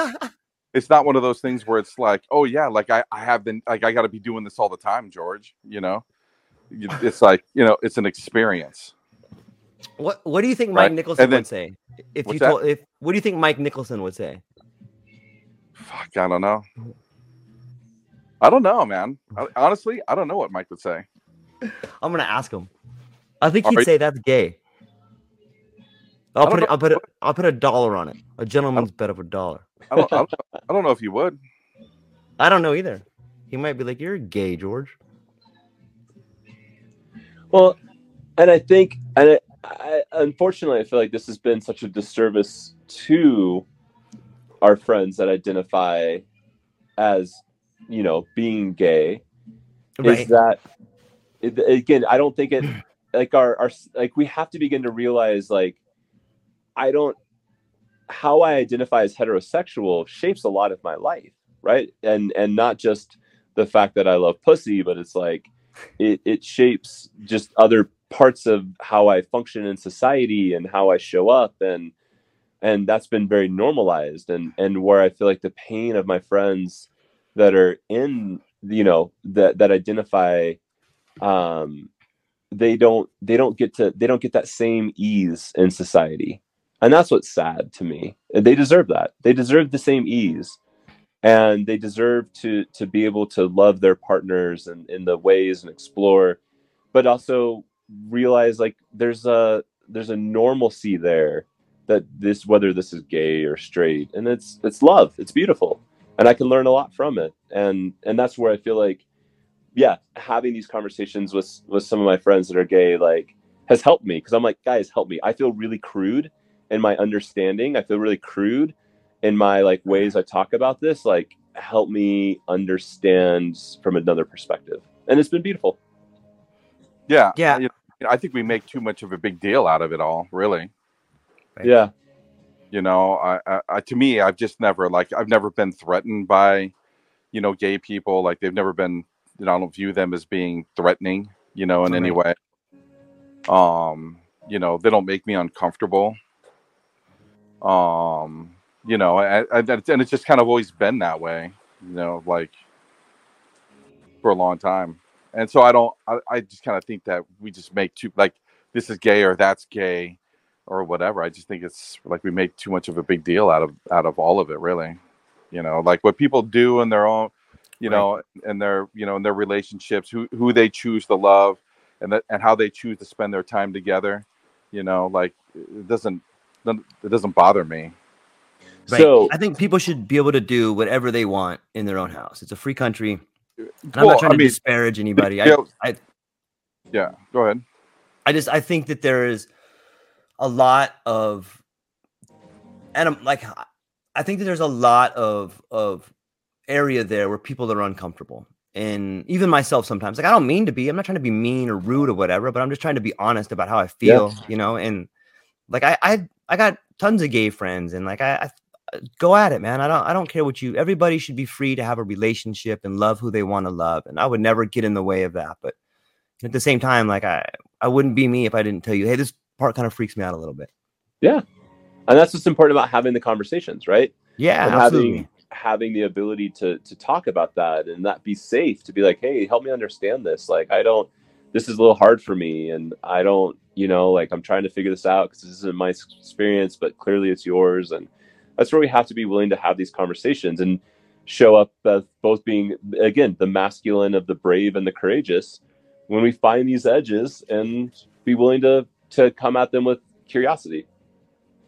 Yeah, agreed. So I think something that I think we're going to see happen, and so again, I don't know the circles that you guys see, but I see this a lot with Tiffany and some of the movement of like women. There's just this real like kind of like pussy power energy, and you see a lot of like women learning how to like reintegrate into their pussies. And anyways, it's a lot. We have a lot of pussy talk in this house, so it's interesting. And this like kind of like integration in, and with that comes some fluidity that you're starting to really see, I think, in women, where they might be more willing to like have a bisexual experience. They might be willing to have an experience with a woman and in that energy, but not be identifying quote unquote as gay, but it's kind of normalized because of this power of the pussy that they're understanding. And I don't know, I'm curious, as men, like, again, as we see more and more men step into their masculinity, do you see, does there become more fluidity? I don't know. It'll be like, societally, it's always been something I've been curious about, like Rome. And you look at these other like areas where like men had this fluidity in their sexuality. I don't know. What do you guys think about that? Like, do you think the masculine can be fluid in both the energies, or do you think it has to be one or the other? I think it's decadence. I think when societies have so much money, men no longer need to be men. Like, they have so much freedom to go out, and like you don't have to work that hard. Like you can have a job where you can get your nails done, and like, I'm not saying that's wrong, but I'm saying in difficult times, I think like difficult times make strong men. Strong men make good times. Good times make weak men. And I think we've gone through a period of really good times, and we have a lot of weak men. I'm not saying gay men are weak men, but I am saying that like, there's like you said, there's tons of masculine gay men that probably, drive trucks and are fighters and all this stuff. But I'm just saying, caricatures of what a man is, drives. Yeah. But I'm just saying, like, ride motorcycles, belong to bike clubs. Yeah, totally, right. All of those men. Oh, George. But do you agree with the idea that like if you don't have a lot of money and you got to do what you got to do, I think that when I think of difficult times, I don't think of gay men. Do you? Is there more gay men in difficult times or in easy times? Like when I think of like I think of like San Francisco. I would agree that this conversation is doing a service to gay people, right? Like it's the difficult times, the good times, are there more or less gay people? I mean, geez, George, it's something I've never even thought about ever. Why not? Because I think there's always been the same amount of gay people. Mm. I don't think the times. I don't think that has. I think again, has nothing to do with these things about what happens in society. Like, it's always there. Yeah, and like now we have point. to like what's difficult times and what's good times, right? I mean, shit, I don't know. That's I feel like it's a loaded question, George. It may be. Like, what do you think? Like, okay. Like, if I'm going to get sucked into that conversation, which I really don't want to get sucked into, Yeah. Like, all I see are like windfalls, man. It's just traps. There's traps everywhere. I don't, because I agree with Jason. Like, I don't think it's like, oh, we have difficult times, so there's no gay people. Now we have easy times, and there's more gay people. Yeah, I think that's. Well, I think you have the freedom. I think the more money you have, the more freedom you have. Like, all those things would like indicate to me that people would think that being gay is a choice. Yeah. I don't, like it's to me, it's not a choice. It's like you were born that way. That's the way it is. Yep. Yeah, I guess I don't think that's influence. It's not influenced by like, by poverty. So I mean, are there more Okay, I would challenge that a little bit. People in the poor community? Are there more gay people in the poor community? Okay, I would challenge this on the idea of poverty. I'm not saying that poverty makes somebody gay, but I am saying that, like, imagine, like, what do you think the relationship is between a heterosexual dad and a gay son? Do you think that like there's problems there, right? Like, I think that there's a lot of problems there. It depends on how masculine the heterosexual dad is. Yeah. Yeah, it's a great point. It's a great point. Like, He's a I fucking- hope that all dads love their sons, regardless of what preference they have, or regardless of what their sexuality is. Well, Like, so here's George. I think what you're, how I might kind of dive into what you're okay, offering here is that I don't think that we can look at good times or bad times as a delineation of what, like, more gay people or less gay people. I think what you see is actually repressed and ability to be in themselves, and in hard times or in a more closed society, the same amount, like, they're just repressed. They're not living right. into their identity. Right. So right. they might be closeted. They might Right, be right, with right. a woman, but that does not, that they're not in their true selves. Now, as things become easier in society and as maybe more resources become available, they can step into, I again, this is a bit of a hot take, but there's something really beautiful that the gift that of homosexuality provides all of us. And again, this might be a little out there, but this is the mycelium talking, so I'm just going to delineate that. But that they're a group of people on this planet that would say, I'm not going to reproduce. It's a gift. It's a beautiful thing. And I think it adds a balance to society. I don't think that. What's that? I don't think that that's gay people are making that choice. What do you mean? I mean, you know, I don't think that being gay is a choice. Therefore, I don't think that there's actually a conscious thought amongst gay people that I'm not going to reproduce. It's a byproduct. It's a reality. It's a reality, right? But it's like people are making, you know, like this is, you know, I don't think they're thinking about that. No, I think but that's understood. It is understood, but I don't think sometimes we honor it for what it is. Oh, okay. So you're talking about like society. Yeah, society, right? Okay. And that, again, talking to George's point of like living repressed or being able to live open, and in a society that can celebrate that and celebrate, again, that there's like they can express themselves without having to play these games of like, you have to reproduce and you have to have a family that looks this specific way. Like, yeah, there is some real gifts when society can give that to people. And maybe it does happen more when there's more affluence or more resources. But it's always there. Yeah. Well, I mean, you know, the times do shape, human behavior, so. But yeah, so I was thinking like around the time of world wars, right? When the world is kind of focusing on solving conflict through violence. Yeah. That, there's just an air of, I guess you could call it masculine energy, like within society. And then, so therefore I could see, homosexuals as being more reluctant to come out in a time like that. Right. Mm-hmm. To start talking about how they're gay, whereas, like times when there seems to be, less conflict maybe in the world, more time of abundance, less, where the energy is a little softer, then maybe, homosexuals are like, okay, I feel comfortable in this time to come out and express what I am. Mm. It wasn't that long ago that we didn't let homosexuals in the military, right?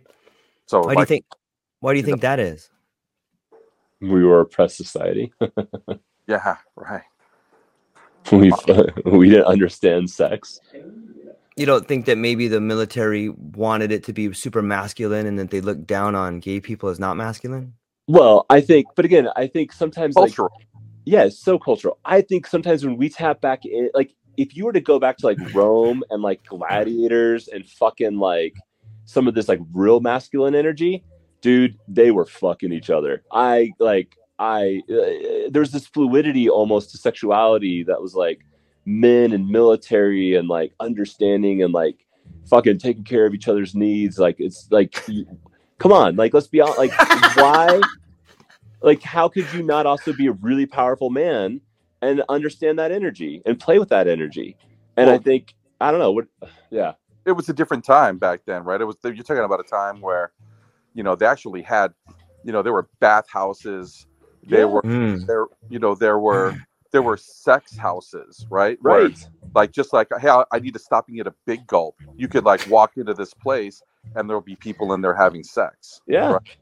Right? And so, it was much more open back then, right? Like sex wasn't a big deal. It was a pleasurable pastime.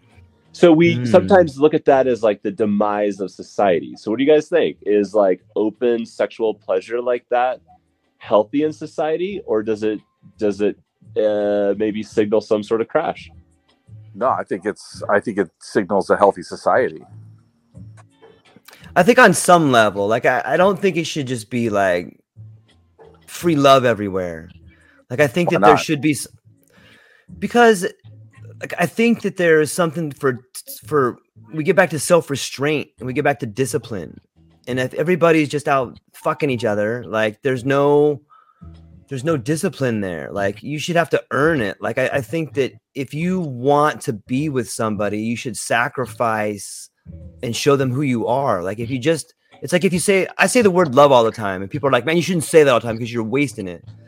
Like maybe if you could just have all this sex all the time with just different people, I don't know that would, I think it would stop you from having a lot of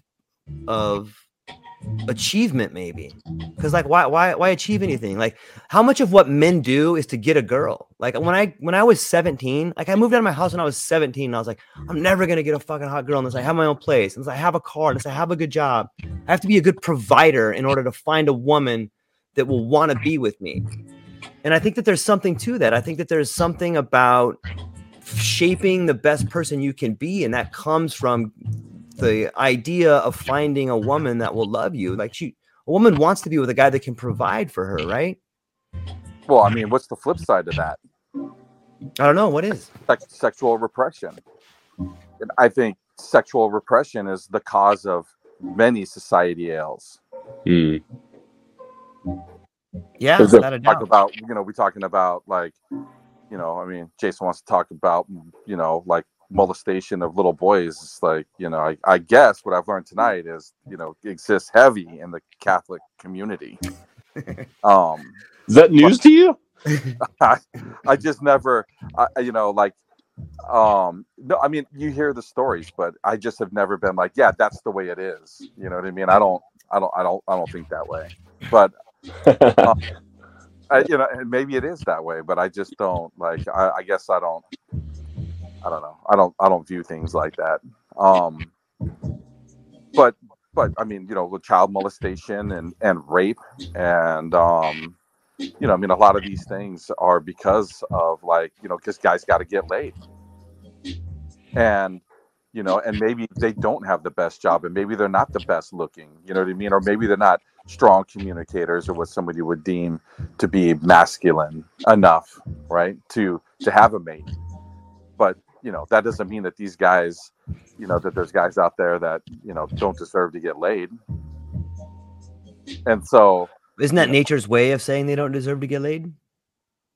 I think it's a culture's way of saying that. But I think there's a bit of a misnomer here that sexual abuse is connected to a man's desire to get laid. I don't think those two. Man. What's that? I'm saying that this is a factor. But I don't think it is. I think it actually is about it's a function of abuse. Like someone that is rape, someone that is a rapist or is a pedophile or these things, you look into their stories and there's always abuse. Always. Like no one's like, I'm just going to become a rapist. Like no, there's abuse, there's trauma, and there's undealt with shit. And that's the ills of society, is when there's so many people that are traumatized and they have zero tools on how to handle it other than fucking take this pill and it will make you not feel anything. And that's what we've done to our society. What were you going to say, Paul? You said you agree with that, or you don't agree with that? No, I mean, it's like it's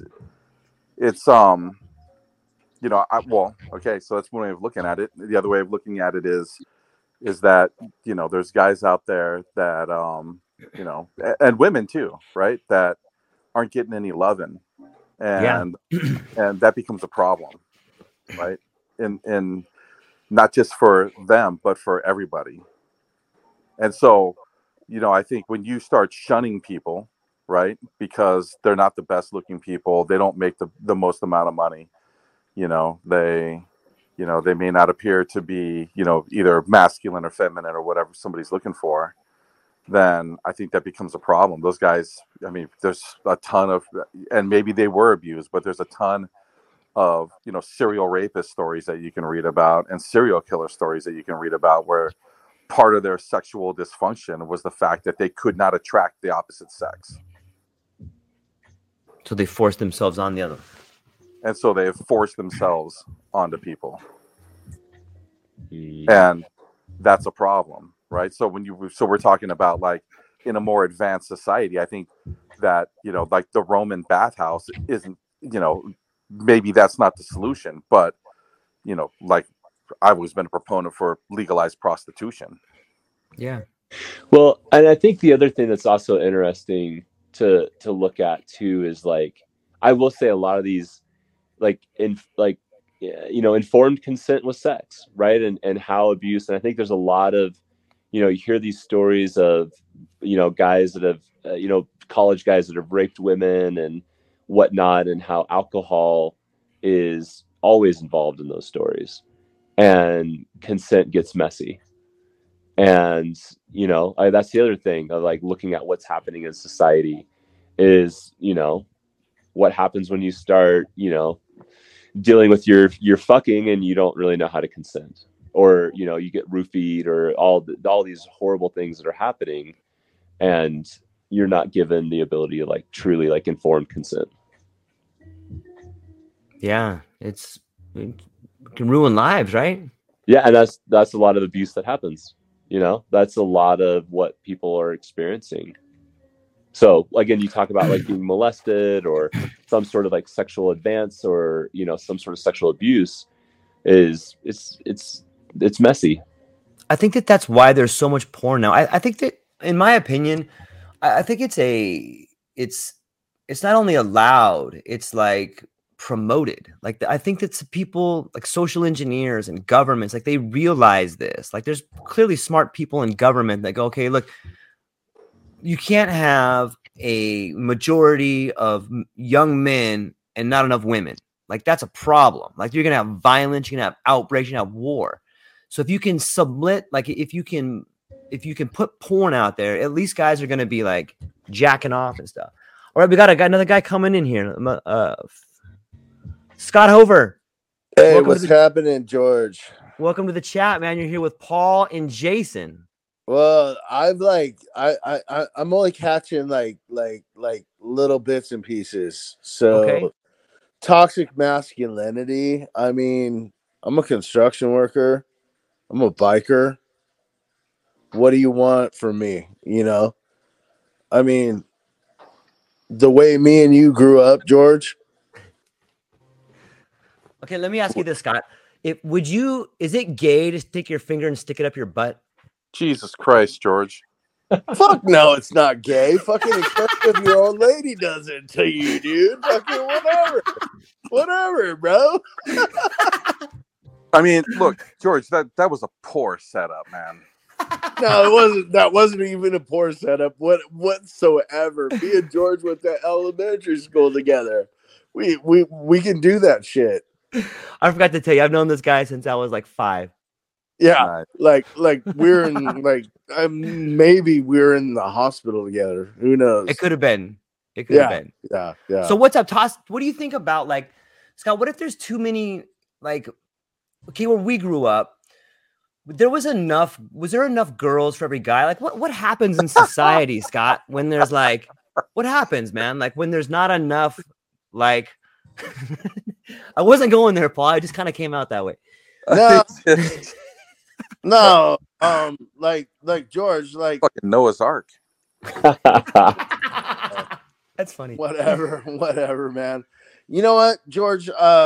Like I caught bits and pieces of what you were talking about earlier, and like these guys are like talking about like these things that they have no idea about. Like they had no idea how like short Scott Hover and short George Monty got picked on, and how we were had small to, guys.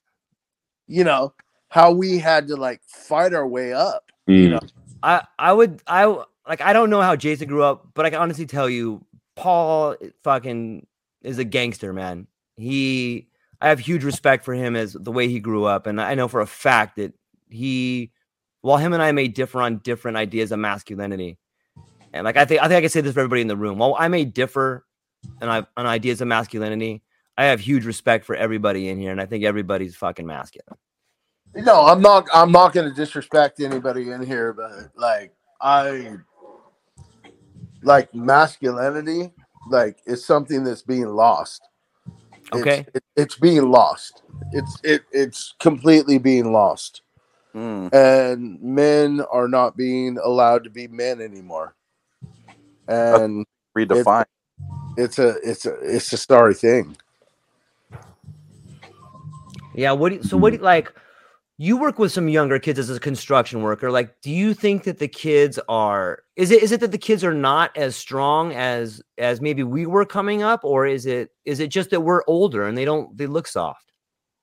No, we were brought up harder, George. I mean, like what I was commenting, like I was on the corner selling oranges at like 6 years old. You know, it was a different life. You know, we're different people. Some of them are coming up and they're sons of like, you know, superintendents or whatever, and they're gonna learn it the hard way, and I love those kids for that. You know what I mean? So, Scott, do you have kids? I have two daughters, yeah, and they're grown. Okay. So I'm always curious about this, like transference of the like what made you a man. And I agree and honor like fucking selling oranges on the corner, right? And that defined you as a man. But would you want that for your children?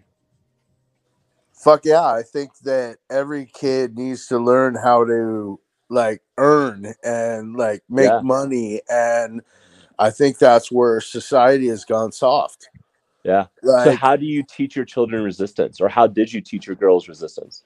I didn't teach them anything. I didn't get the chance to raise them, unfortunately. Okay. But it sounds like the kids these days argument that I hear. You know, like there's been some drastic shift in the way kids behave today than when we were kids. You know, they're like, of course there is. Of course there is. I mean, like, I don't think there is. I mean, let me tell you something. I mean, I had stepchildren my whole life. You know, I was with a wonderful woman and three beautiful girls the whole time. You know, and China just came out there, but no. No, she parented different than I would have parented. And I didn't, you know, it was a different, it was a different time. Like cell phones were being put into hands and everything. Like this generation didn't get to experience like what me and George or you guys, like, you know, growing up. You know, we didn't have cell phones put in our hands. You know, all of a sudden there's these devices in their hands, and they don't know how to function anymore at all. They don't. There's no function. Like me and George, we can we can pull out a Thomas Brothers map and find our way to Tijuana, you know. But like these kids, if like the GPS went down, they're fucked. Well, I mean, all that is, is true, but I think kids these days experience their own unique set of challenges. You know, but they have skill sets that, like, on some levels, like, we don't have. Like, they understand how to navigate a world that is digital, and they understand how to, like, they're giving a different set of tools. And I agree with you. None of my kids have devices, and I don't want them in that world. But like, they are being raised differently. We were raised different. It's kind of the like every generation is going to have some shift that is, I think, and this is where you see like the blessing of the previous generation, right? Is like, hey, we learned these hard lessons. We want to teach you. Like, let us teach you these lessons, children. And can you hear it? And when you stop teaching the children how to like grow, then you start seeing like society get soft and these problems, right? But like, exactly. And like me and George were brought up to fight, right, George? I think that we didn't have a choice. Like, I got beat up a lot, man. I took some I beatings. got beat up too. Like Ray Haddon was telling Gina the other night, like how like I used to be fighting all the time, you know. But I think that comes from being from a lower socioeconomic background. Like when you grow up in an area where either you're the minority or you don't have a lot of money, I think that is the case. And I think that still happens today, right? Or is it that there's so much push for bullying that like kids don't get any, like sometimes I wonder this, like, do I look at kids today as being weak the same way my dad looked at me being weak and his dad looked at him being weak? Are we just growing weaker every generation? No. You don't think so? No. What do you mean? No, because I mean, if your dad thought that you were like when you were a kid, you were weak, do you think he would think that same thing about you today? No, he doesn't think that at all today. Okay, well, there you go. So you think you would you think you've fallen short of your dad's masculinity? No, I think I've improved on it. Okay, exactly. Well, there you go. That's the game. So kids today, if by that logic, kids today will come up and think that they improved on our masculinity. Yeah, I can see so that. Like, it's interesting. Like, I was bullied pretty hardcore, but I didn't fight back, and I lost that's part of my masculinity that I've actually had to come back into. Is I was so taken. I was like verbally abused. I never really got physical abuse, but like, man, I was decimated by my friends and bullied super hardcore. That sucks. But again, but it's interesting because like I didn't fight back. I didn't have the tools. I wasn't witty enough or smart enough to like fight back in a way that could stand up for myself. And that was lost. And that's something like I think some men learn how to fight back. And it's interesting you guys talk about this because we had this conversation like at work. If you could go to the future or your past self and have a 20-second conversation, what would you do? And I answered that as being like, I'd go back to 5th grade and tell myself, fight back. Because I didn't learn you know what, George probably witnessed this with me. I got bullied bad. I was shorter than he was. Like, George was a wrestler. He was a stud. He was a stud. Thank you. And I was this little skinny kid. And everybody picked on me. And boom, I got chased out of Lincoln Middle School one day, and like I ran out of the school crying my eyes out until I decided to fight back. And my dad pulled me into a garage, and he, told me, he said, you hit first, you hit hard, and you don't stop hitting. And nobody ever fucked with me ever since. It's What a was that? beautiful lesson. Yeah. What that was in 6th grade, Scott? Yeah, that was in 6th grade. It was Dominic Ray. Dominic Ray. And yeah. I remember. And like I whipped his ass all over the place. And then the next one was Josh Corso, and the next one was Sean Ream, and let me ask you it this. went on. Were you like, so how do you, when you it was fucking traumatic. I remember it fucking happening, and I remember feeling fucking horrible. But what was it like? So how did the encounter go? So you get chased out of school, and then do you come back the next day and just pick a fight, or does he see you and start fucking with you again, or how did it go down? I came back the next day. I licked my wounds, and my dad and my cousin like put a punching bag in front of my face, and they taught me how to punch, and that was it. That was that. And like, that's, you want to call it toxic masculinity or whatever. It's a boy learning to be a man, Did that change your life? Would you say, was your life different after that fight? Oh yeah. I never took any shit ever again, ever, from anybody.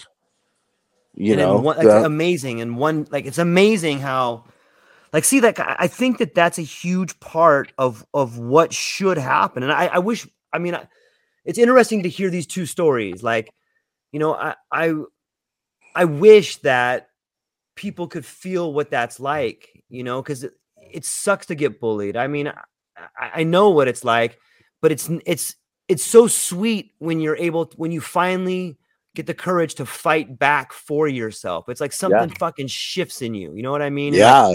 Like, and there was a point in my life that, like, when I wasn't going to take any shit from anybody at any point. No more. I was like, and then people started challenging me, and they wanted to fight, and I'll fight them. You know what I mean? And so, do you think that we're doing have we done an injustice to, like, a generation of children by not letting them fight? I think we have, like the whole, like, I really do think that, like, when a bully bullies somebody, they need to get socked in their fucking mouth. You know what I mean? I do. Yeah. I mean, that's what it is. And, like, we grew up that way, and, like, it's boom. You want to bully somebody? Boom, you get hit. Talk shit, get hit. So I think, like, I don't see that as being toxic masculinity. I think, but there's an interesting play where when does that become the bully? Mm-hmm. Yeah. You know what? I will mindset, right? I will tell you one thing, because Mr. Hatch, who was our vice principal, was the one who was saying, Scott, you got to stick up for yourself. He was tired of seeing me like running out of the school and crying and being, being like the little bitch boy. And then there was a point where he said, Scott, you're done, dude. You're beating up too many people. Yeah.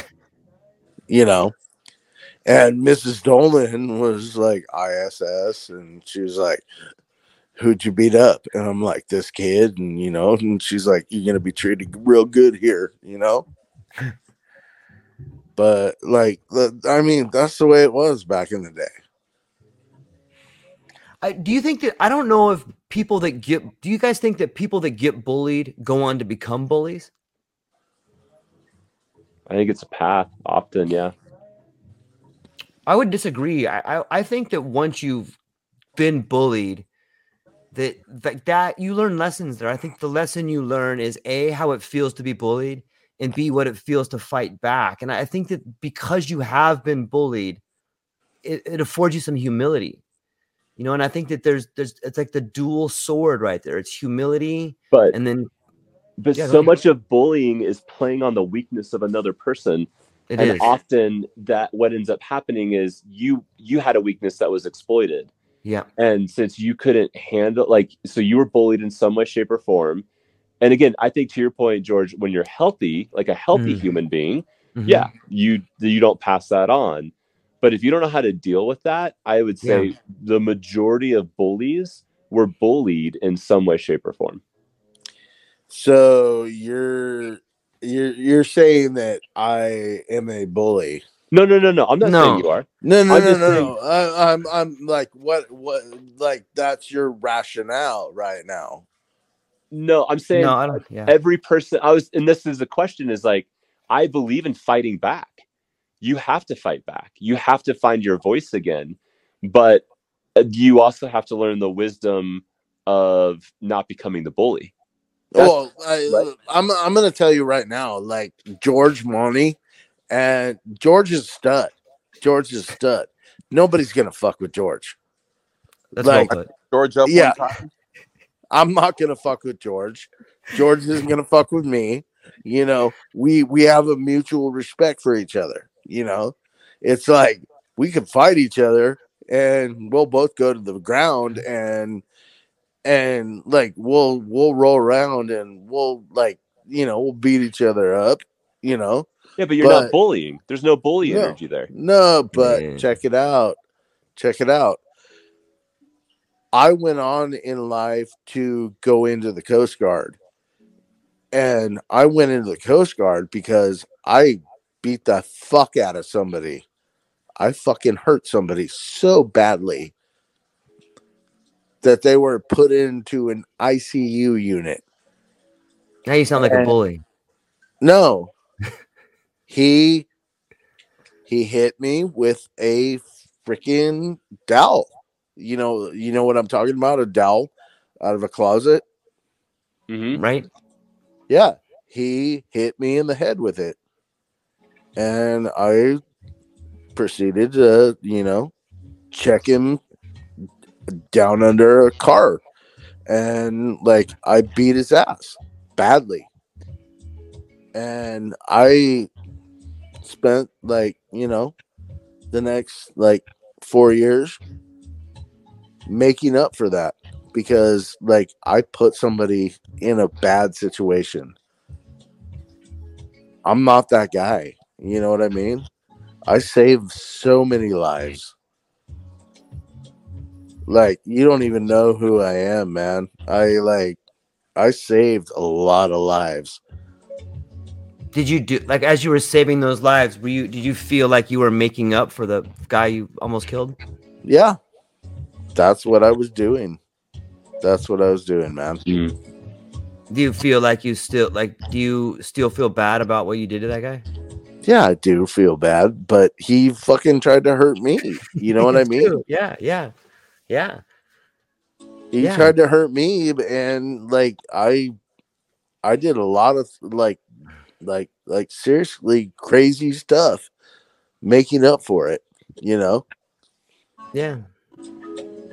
You know, fucking nobody can take what I've done away from me. Like, there's pictures all over the internet of, like, what I've done. You know, like, you can't control what happens to you, but you can control the meaning of that event. Exactly. Sounds like, right? Exactly. And, you know, I mean, you call it toxic masculinity or whatever you want to call it. It's the way we're born and raised, and we fought, and we, like, that's how we were raised. You know, we fought. We had combat. You know, there wasn't anything that, like, anybody can, like, say back in those days. We fought. Like fists flew, and we were men, and we are men now. And now these kids don't have the they don't have the they don't have the benefit of what we did. You know what I mean? And Living it's their a own pretty life. sad situation when our country is going to be dependent on these kids that have never been socked in the fucking face. You know what Sound I like mean? my grandfather. Yeah. Well, here's You the thing never that been I punched in the I mean, fucking mouth. it's all like a pretty primitive way of looking at masculinity, to be honest with you, man. You know, we're men because we fight it out. We're men because we sold oranges on the corner. We're men because because we were once bullied, and then we decided not to be bullied anymore. We're men because we put somebody in the ICU. We're men because we got famous on the internet because we went out and did stupid shit to save other people's lives. It's like pretty primitive. You think fucking going out and saving people's lives is stupid shit? No, it just sounds pretty primitive idea of like this is like this whole like a real twisted like view of masculinity, if you want to know my opinion. Well, I mean, I think your opinion kind of sucks, but That's okay. I'm no, I'm being respectful as I can. Okay. Well, But don't hold back, brother. no, I think your opinion sucks Okay. because Why like do you think it sucks? Like, I don't. Just Yeah. to be clear, I don't think he said that saving people sucks. I just think he's saying that the idea of what he doesn't Kind of a agree with your idea. superhero type of like way of looking at things. But why do you think it sucks, Scott? Why do you think what he said sucks? just because it's like there's like some like little kid like Scott Hover that just was bullied and fought his way back and just punched and fought and kicked and like boom, next thing you know he's fucking in the Bering Sea and fighting his fucking he's grabbing people and or not in the Bering Sea. I didn't grab anybody in the Bering Sea, but I cut my teeth on the Bering Sea. Right. I grab people on the Washington coast. Right. I On think the that's yeah. Go ahead. I'll never like say what I don't do, but like shit, man, I fucking save cops out there. That thought they were Baywatch. And I still fucking like I'll save my friend. Like I don't care. Like if George Monty was like getting like if some like big ass Samoan dude would fucking fuck with George Monty, I'd fucking sock him up, dude. I don't care. I'm a man. I'm a man, and I know. And it sounds like you kind of gone through your life like going like pretty overtly trying to prove that to yourself. No, it's just like I know who my friends are, and like I'll lay down my life for them. You know what? And I'll lay down my life for another. And Women do that too. No, I took an oath to this country. And I'll lay down my life for this country. So like when anybody says anything like that is just like counterproductive to society or whatever, Scott, can I offer this, man? The beauty. Go for it, bro. I'm all ears, dude. What the honesty, dude. I want to honor like there's a piece of the masculinity about finding your edge of where you would find death for something else. That's a beautiful thing, dude. It's like I would lay down my life for another human being. So I think there's something deeply masculine about what you're talking about. And I think every man's journey is to find the thing that he'd be willing to lay his life down for. Scott, and that's what every man brave or courageous. It could be bravery. It could be courage. And again, every man has to make a decision. Would I lay my life down for my spouse? Would I lay my life down for my children? Would I lay my life down for my values? Would I lay my life down for my beliefs? Would I lay, and then what are like, and that's a choice. That's a part of the masculine, is knowing your edge, knowing where you would die. It's a powerful piece of the masculine energy that I would lay my life down for you.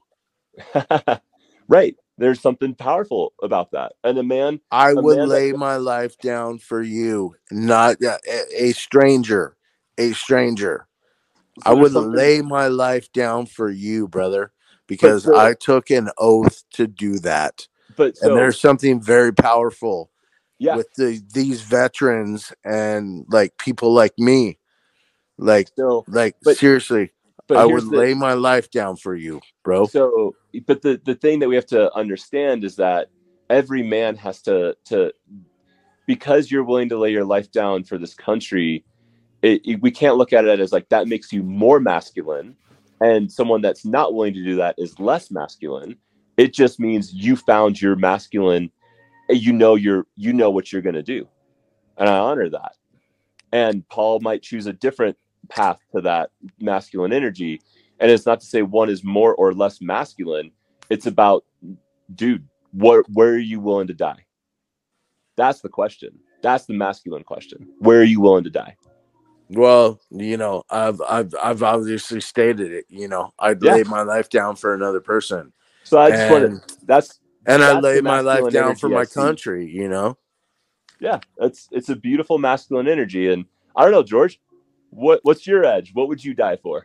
What would I die for? Oh man, I would die for my family. And I would die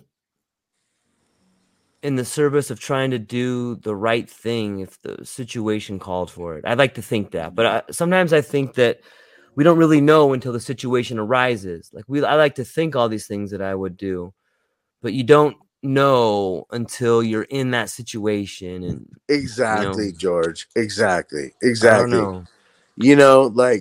There's somebody could could try and stab George, and I'd fucking stand in front of him. You know what I mean? That's who I am. That's who I am. Man, Paul, what would you die for? I mean, I'd die for my family.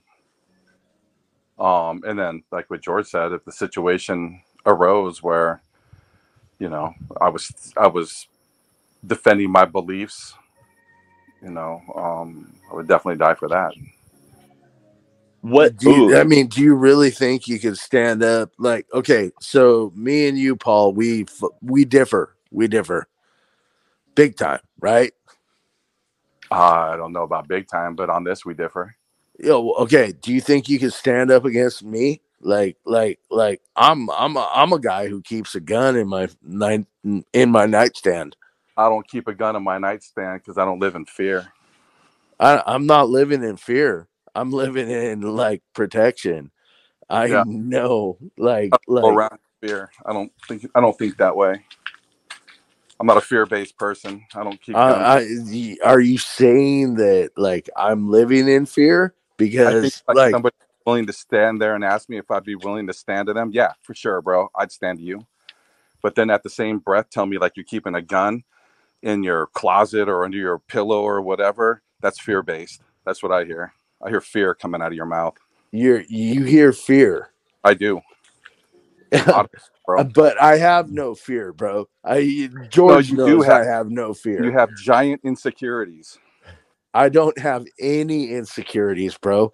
I can jump up and throw down anytime, any place. Which just continues to further my belief that you have fears and insecurities. I don't, brother. I don't. That's what's funny. To me, any man who jumps into a conversation and starts talking about this is what I'll do to another person and this is what I've done and I keep guns, all I hear is scared. That's what I hear, man. I don't hear masculinity. I hear fear. You know, that's what's so funny is like George knows me so well. He knows me Good so for well. George, man. He knows me so well, and he knows like, hey, is Scott Hover scared of anybody, George? Will Scott I think I I don't hear love. George jump into your defense, Scott. Well, Well, look, I no, love. no. I'm just saying. I mean, honestly, man, you know what I mean? Like, this is what I'll do. You know, this is what I've done to people. I fight. We fight. I sell oranges on the corner. You know what I mean? Like, I hear fear, man. That's what I hear. Man, I'm more Mexican than anybody in this fucking town, dude. Fucking, you know, whatever. What does that have to do with anything? What does being Mexican or your degree of being Mexican have to do with anything, man? In Vista, it means a lot, right? Really? I spent Yeah. 20 years in Vista. Oh, really? Yeah. Really? Really? Yeah. What street you from, bro? I grew up near John Landis Park. Oh, okay, cool. Yeah, me too. You did? Yeah. All right. What street? Terry, bro. Terry. So check it out. Like there is like I don't want to see whose dick is bigger right now because I guarantee you. But maybe in the future. Is that what you're saying? You know what, brother? I'm gonna tell you right now. Anytime you want. All right. That's enough. I love you. I'm gonna talk to you a little bit later, Scott. I love you, homie. All right.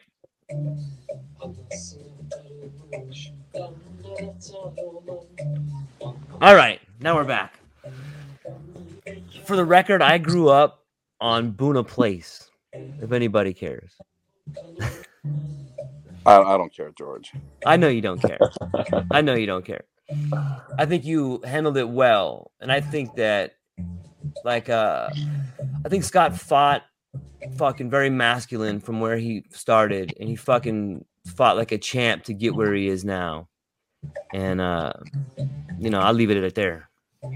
But yeah, it's interesting to get to see different people at different stages of their life and how they feel about it, you know. And I don't necessarily think it's wrong or it's right as much as I think it could be right for that person, if that kind of makes sense. You know, I think it's interesting to see different people on their journeys, and especially for me, like I've known that guy since we were kids, and when I hear him say things, like I see what he's saying because I fucking lived the life with him right there. But I would have to agree that it is primitive in a lot of ways. Like I fucking love that guy, but I think some of the ways he's seeing his life could be better. You know, and I say that from a fucking place of love. But yeah, it's crazy. It's interesting, but that's... Well, I think something that's key about, and what I love, again, just some of what Scott was sharing, and at least what I was trying to see in the positive was the masculine holds very primal energy, and there is very primal energy to the man. And again, we have to learn how to integrate, and we can't just be attached to the primal. We have to be attached to also the wisdom, right? And we have to be attached. We have to find. Otherwise, the primal creates a cycle, and we break that cycle by finding wisdom. But we need the primal, like on some levels. Primal masculinity is like in its raw form, like also like the idea of fighting. Like I was, you know, my boys. I don't feel like my son is in 6th grade, and that's when a lot of bullying happens, and it's when it happened to me. And I don't see him getting bullied right now, and I'm really grateful for that. But dude, we wrestle. Like right. I fight with him. Like I'm like, all right, dude, let's throw down, right? Like let's wrestle, let's get physical with each other. That's important. Like teaching him, like, and that there is something about the masculine that needs to know its edges, and it needs to know its power, and it needs to know You know, what is it like to feel like it has dominance, and what does it feel like when it's in submission? Those are, and George, as a wrestler, I'm curious, like how did you find your masculinity through fighting in that form, like really, you know, physical match with another man? Like, tell me about that. So for me, like, I remember in kindergarten just being chased around the playground and just getting fucking beat up. And it's ironic because the guy that beat up Scott and that Scott finally beat up Dominic Ray, when I was in kindergarten, Dominic Ray was my bodyguard. And he's kind of crazy, right? And then in like 4th grade, I was playing soccer, and I was really small, man. I think I weighed 80 pounds in high school in my freshman year, like 85 pounds. And so I was a year younger than everybody too. So in 4th grade, everyone was bigger and older than me. And remember Paul Arredondo, we were playing soccer, and he started laughing at me. And I started pushing him, and I was the aggressor. And I started pushing him and yelling at him. And he just picked me up and like threw me on the ground. Like I landed on my head. I started crying. Me and Paul both went to both got referrals and went to the office. And they called our parents. And then my dad came and picked me up. And he's like, "What happened, son?" I'm like, "I got in a fight." He's like, "Did you win?" I go, "Nope." And that was it from my dad for the ride home. And then I got home, and my mom was home, and she's like, "What happened?" I'm like, "I got in a fight." My mom said this. She goes, "You know what, George? You're younger than every boy there, and you're not going to be as big as every boy there. So you need to learn how to fight with your words. And from this point forward, if you get in a fight and you can't talk your way out of it, can't figure out a way to use your words, then you probably deserve to get hit. You need to figure that out." So then after my mom had told me that, then my dad decided, "You know what, George, you're going to go wrestling." And from like the next week on, like I wrestled 2 days a week. And then I wrestled from like 5th grade until my junior year in high school. And by like the first few years of going and wrestling, I'd go every Saturday. I fucking hated it. I'd go to practice. Every kid would whoop my ass. My dad would be like, "Wrestle those bigger boys." I go there and I just get beat up. I get pinned. I get thrown around. And I didn't win a wrestling match for like a year and a half. And I remember being way out in the middle of the desert, this place called Holtville.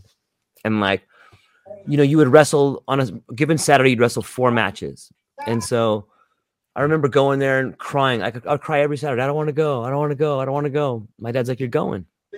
And so one day in Holtville, like I just went out there and I would just lay down and I let the guys beat me. And my dad, like I came back and my dad's like, "Look, George, you're always going out there. So you might as well try to win because you're going to keep going until you do win."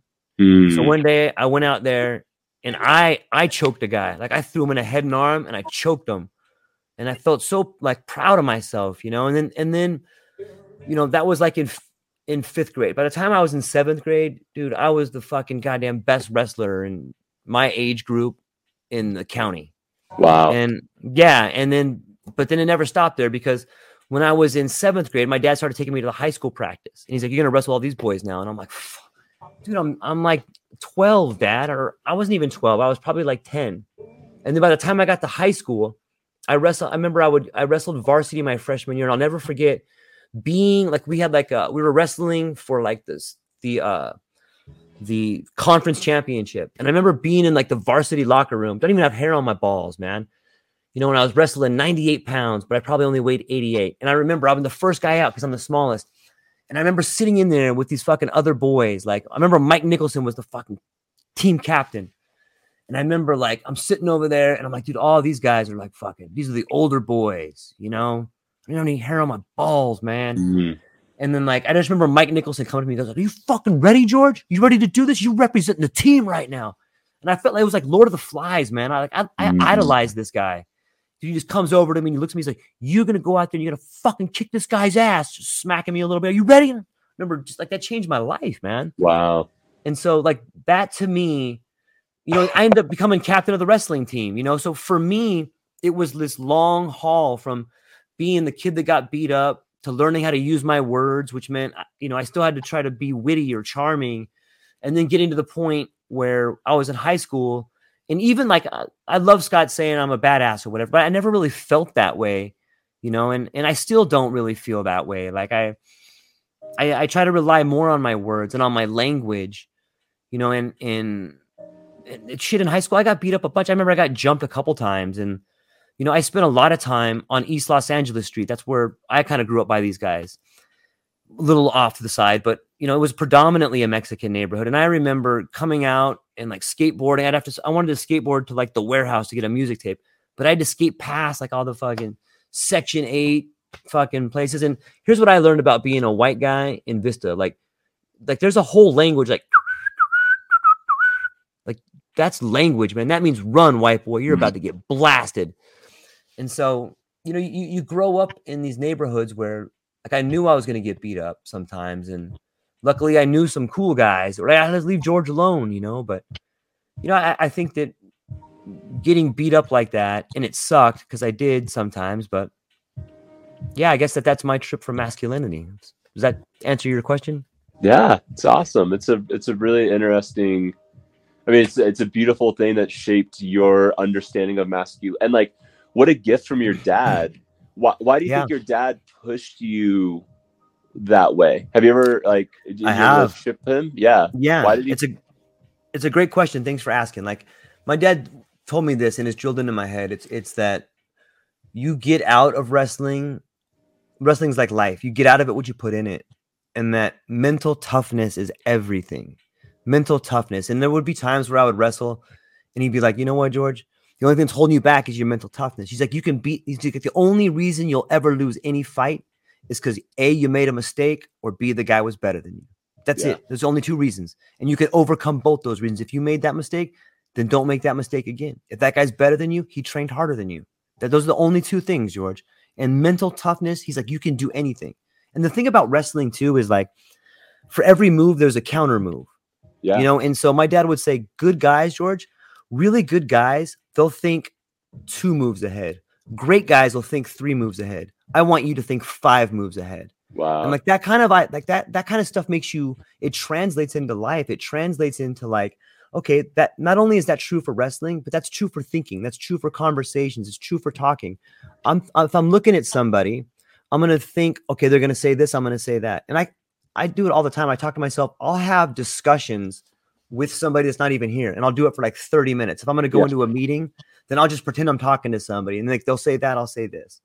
You know, and another, I think I probably wrestled over 1,000 times, you know, because I would go every Saturday. And I think that there's something that happens when you're physically, you know, it's a fight, but it's a sanctioned fight. So, you know, you're pulling arms, you're getting in people's faces. I think you start to understand body language, and in fighting, they call it telegraphing. Like sometimes a guy would shoot to the right twice before he'd shoot on you. So you would know his tell, kind of like poker. People have a tell. And I think when you wrestle a lot, or when you fight a lot, the physical contact, once you become unafraid of it, you begin to embrace it in a way. And you're like, oh, I see what this guy's doing. I can tell by the way this guy stands that he's scared. I can tell by the way that this guy is leaning into me that he wants to fight. You start to see all these tells in people. And I think that that's one of the things I tell my dad all the time is, even though I hated him sometimes, even though I didn't want to wrestle and I cried like a baby, I'm so thankful that he forced me to do it. And he's like, yeah, I know. Yeah, I know. Those same tells come through in language too. They do. They do. Wrestling fighting is a language, you know? The same way you would come with like a combination. If I'm going to jab, left hook, the same way I set you up in language. Like I ask you 2 questions and I already know the answer. You know, language is a battle. I watched a language battle just happen before us right now. Yeah. Anyways, moving on. I think something that's interesting about how when we think about the future generation and we're like, the future, like this generation, right? And hearing this, we've been talking about it, right? Like, how do we not raise, and I think about this a lot, like, that's my response. That's on me. If the next generation is soft, that's on me. I didn't show up for them. And I think about it with my boys. Like, if my boys are going to show up, quote unquote, soft in this world, that's on me. That's bad parenting. That's not society. That's not devices. That's victimhood mentality. That's like, again, starting where we started this conversation of like so much coming at us that we don't get to like really make a choice. Like, if I want to like ensure the next generation is going to be understanding their masculinity, that's on me to teach my boys. And if they don't get it, that's my fault. Yeah. Yeah, I think that's all of us right now. I think that especially now, like I think that there has been a lack of masculinity, like we talked about in the beginning of the conversation, and that's like even from I think that this conversation has been fantastic in the words of masculinity. I think that people could listen to this and they could agree with one person or agree with the other person, but I think that they're going to see masculinity in this conversation. I think that the way that Paul and Scott talked to each other was a very masculine way to talk to each other. There's a lot of aggression in there, and there was a lot of chit-chatting back and forth, and I think that that is a great representation of masculinity. Like sometimes conversations end up talking shit, sometimes conversations end up fighting, but like that's masculinity. And I guarantee you Paul's lost no respect. I guarantee you Scott's lost no respect. You know, like that's what men do. We might not agree. We're gonna talk some shit. Might end up in a fight. It might not, but that's what men do. You know what I mean? I think it's a great example. Well, I mean, I think it's conversations like that just digress where I actually feel the opposite, man, that you start to lose your masculinity in those situations where you know, where it's like you start to take on womanly behaviors, man. You know, like you should be able to, you know, express yourself, right? Yes. And not be like, you know, like, okay, like somebody's gonna lose their shit so much that, you know, they're gonna call you out, like, you know, let's fight type of thing. That's a person who's frustrated right there, right? Like that's what happens. You frustrate people. I believe, you know, they begin to lose their masculinity. They begin to lose their cool, and so they fall back onto the primitive. Like I tell my son, right? I was like, the weakest ones are the ones that do all the talking. The weakest ones are the ones that are always telling you how strong they are. Those are the weakest ones. The scariest person is the guy you never see coming, man. Right. I agree. Yeah. You don't even, they're the quiet person that, like, you don't know what they're thinking, but they're a fucking psycho inside. You know what I mean? Like, I've seen a few of those in my life. They're rare, but they're out there, man. And those are, I mean, and I guess it gets back to the strong silent type, right? Like, that used to be something in the Greatest Generation. It's not like, I don't know, it's not really much the strong silent type, right? Although those people do exist. Yeah. But, you know, it's the fear-based ones that like really get to me. You know, and like they take their fears and they turn them into like a perception of masculinity, right? Like people, and you see that in people that are, you know, that are insecure. You see that, and it's like, you know, like I'm listening to you guys. I don't have any experience with bullying. I was never bullied, and so like it was real fascinating to hear like these stories. Like, here's the preface to the conversation. Ready? I'm going to tell you about masculinity, but first I need to express how I was bullied, right? Right. And then so I think there's like, you know, some of that could be, you know, like what's born of that could be like this, like hyper masculine, like perception. Like I need to project this type of imagery so I'm never bullied again, right? Of course. That's yeah.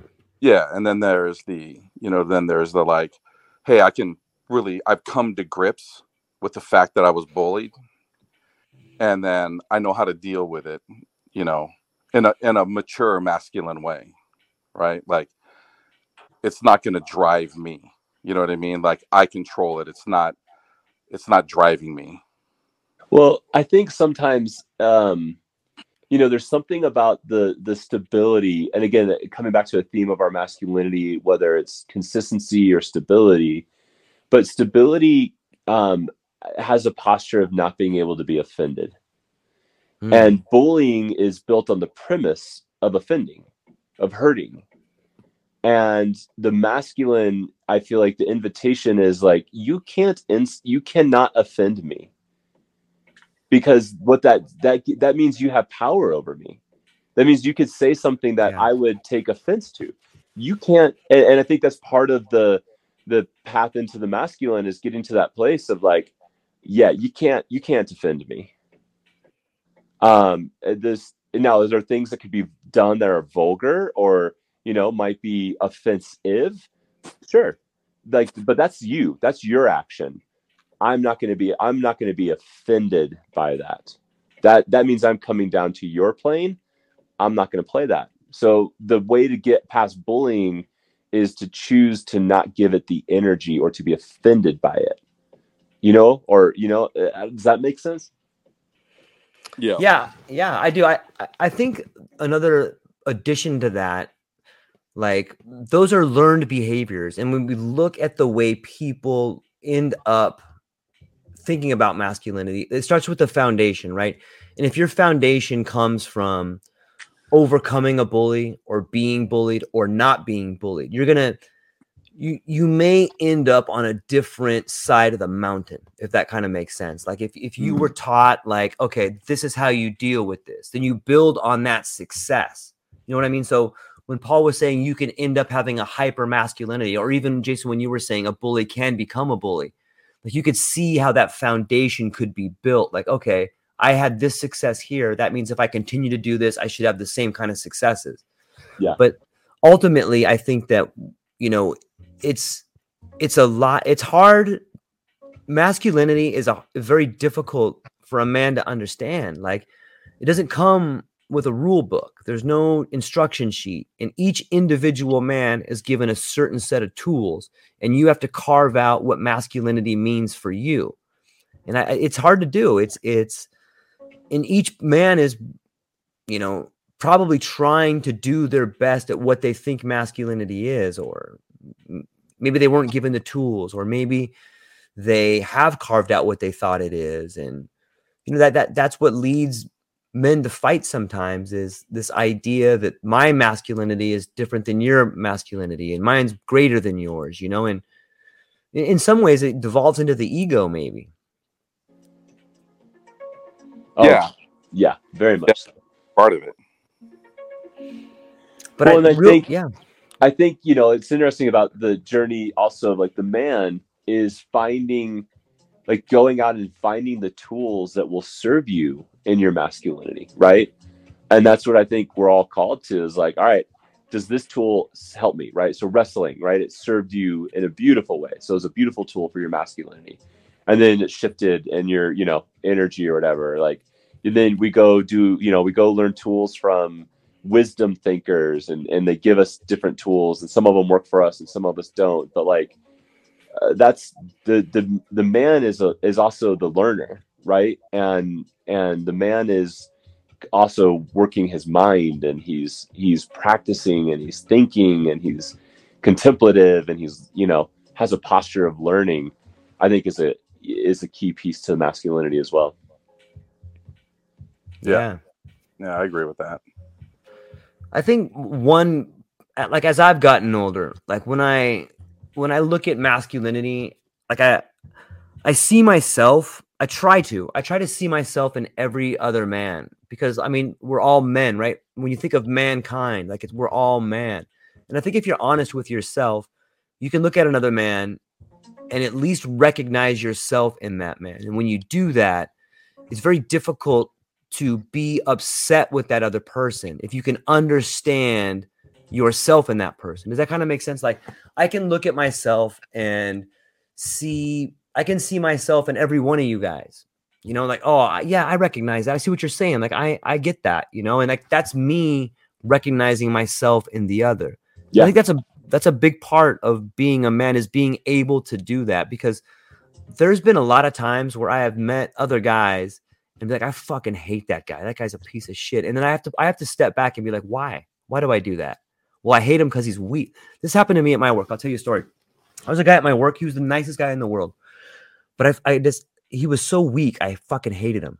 And like, I didn't know this until I was just always mean to him. He would come up and say stuff, and I'd say something kind of like we were talking shit, but it was kind of mean, but I thought I was just talking shit. And then like, someone pulled me aside and was like, dude, why are you always you're a dick, George. Why you talk shit to that guy like that? And I'm like, what? That's what guys do. And he's like, no, that's not what guys do, man. Like, you're being a dick. And then I had to like be honest with myself. And I went home that day and I started thinking like, yeah, I am being a, what the fuck is wrong with me? Why would I do that? And then like, I took a long, hard look at like, why was I doing that? Cause it started really bothering me. And and I came to the conclusion that guy's weak. And then I'm like, so what? So what if that guy's weak? And then I went, I'm weak. Yeah. And that guy reminds me that I'm weak. And so rather than me working on me, I'm going to take it out on him. And I really like that really affected me. And I pulled that guy aside, and his name was Rod. I go, hey, Rod, I've been an asshole to you, man. And I just wanted to fucking tell you, I'm sorry. Like I'm being a dick, and I got no excuses, man. I'm weak, man. I'm sorry for being a dick to you. And that guy, dude, he's like, hey, no problem, George.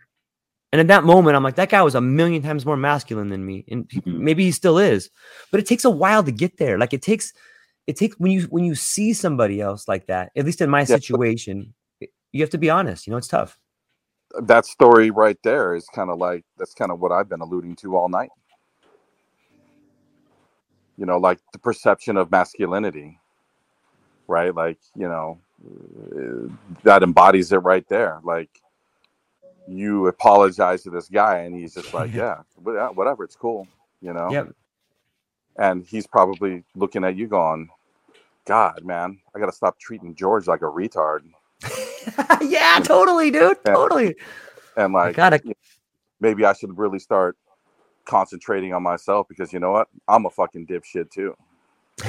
Well, and the other pieces that I love about this is like also the need of having other men in our lives that call us on our shit. Right? Like part of that masculine energy is being able to hear that message. Like, dude, check yourself. Like we need that. We need other men around us to be like, hey, you're being a dick, and go figure that out. Totally. Right. Totally. And that's a powerful, and that takes courage.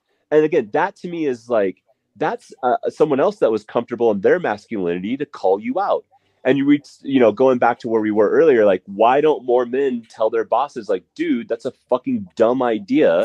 And if you go down that path, these are the 3 reasons why it's going to suck. Yes. And if we started doing that, and bosses were able to actually be like, all right, let's have that conversation. What do you mean? Why am I off here?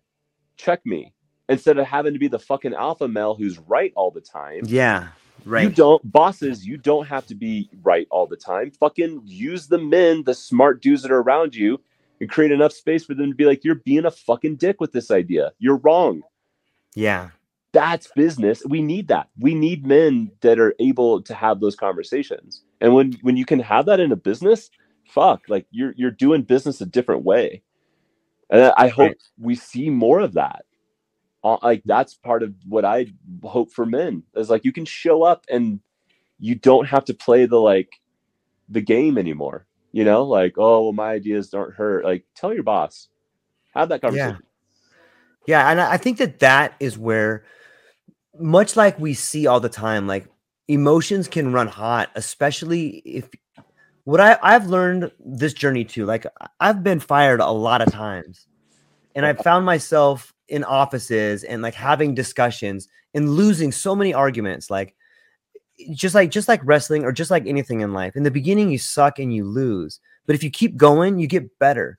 And my evolution of language has come from me being in trouble. Like, you know, for example, like I used to go into the office and people would say, you know what, George, we don't think you're really working hard enough. We want you to work faster. And then they would show me this sheet of numbers, and it was like, you know, it was all these arbitrary numbers. And it was like, it's a tactic to get people to get you to work faster. And it took me a long time to realize, like, I can't yell and call them names. Like that's an ad hominem attack that doesn't do anything.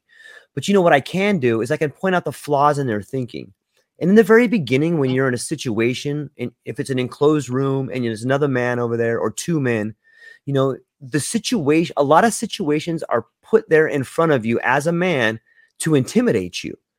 And it's very difficult to get through intimidation, especially when something's set up to intimidate you. And if you go into a locked room with 2 other guys that have more seniority and that can say, we're going to take this away from you. And by take this, I mean your job.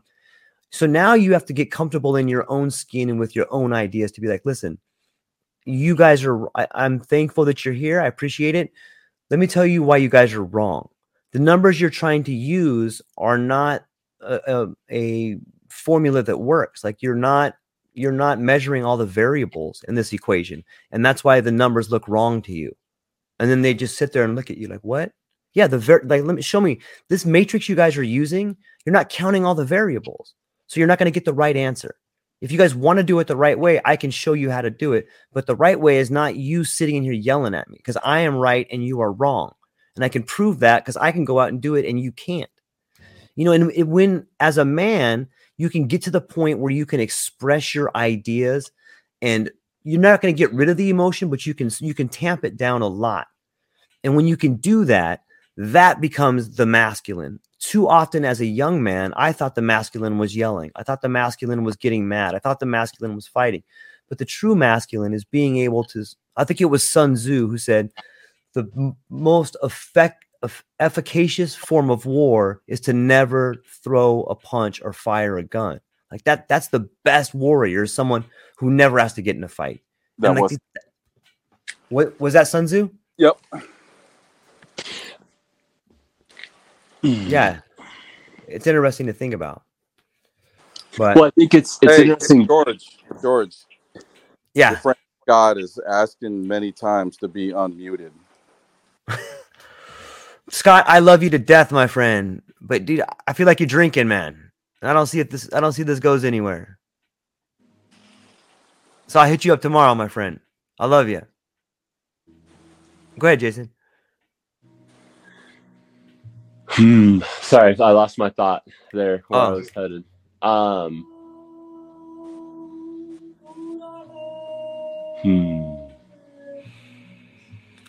maybe that's a good spot to leave it, man. It's midnight over here. Sun's gonna be coming up where you are pretty soon, Jason. I was gonna say it's well into the dark.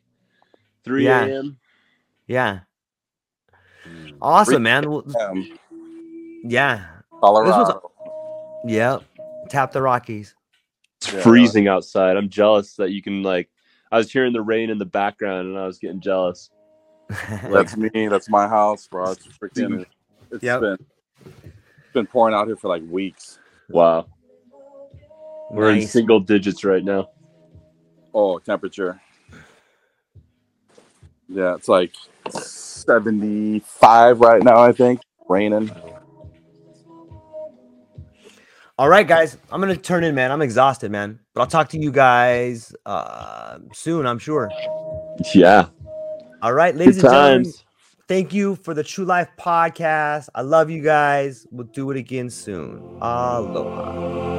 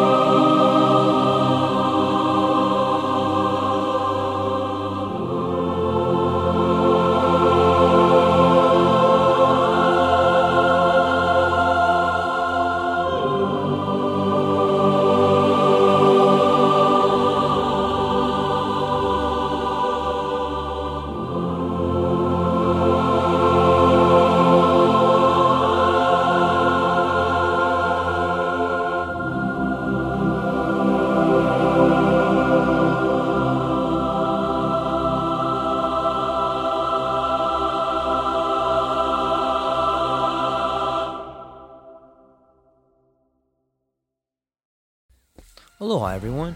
Thanks for taking a moment to hang out with me in the True Life Podcast. I truly appreciate it. If you're taking some time to listen to this, whether it's your first podcast with me or you've been with me the whole way, I truly want to say thank you from the bottom of my heart.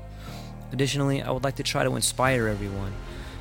The world is a crazy place, and if you listen to your heart and you take some chances, I really think the world will unfold in front of you in ways you can't imagine. I've been doing the podcast for about 5 years. Last year, I decided to take the plunge. Well, circumstances dictated that I took the plunge, and I did. I've begun working on the podcast full-time for almost a year now, and it's been so rewarding to me that I just want to try and inspire other people. If you have a dream, if you have a vision, follow the voice in your heart, listen to the song on the wind, and embrace the challenge. I think you're strong enough, you're smart enough, and you're good enough to make your dreams come true, but you have to believe in them. And I truly believe wholeheartedly that if you take a chance, a real chance on what is possible, then your dreams will unfold in front of you. Uncertainty can be a monster. It can be something that we run away from. But much like fear, if you stand in front of it, it's not that big of a problem. I know everyone listening to this has a dream and a vision, and I hope you all conquer it. And I want you to know it's possible. Take baby steps and move towards it, and you will get closer to it. Your relationships will be better. Your life will be better. And you know what? You deserve it. You're an amazing person. If you get a moment, go down to the show notes. If you can, support the show. Thank you so much for being here. Now let's get to it.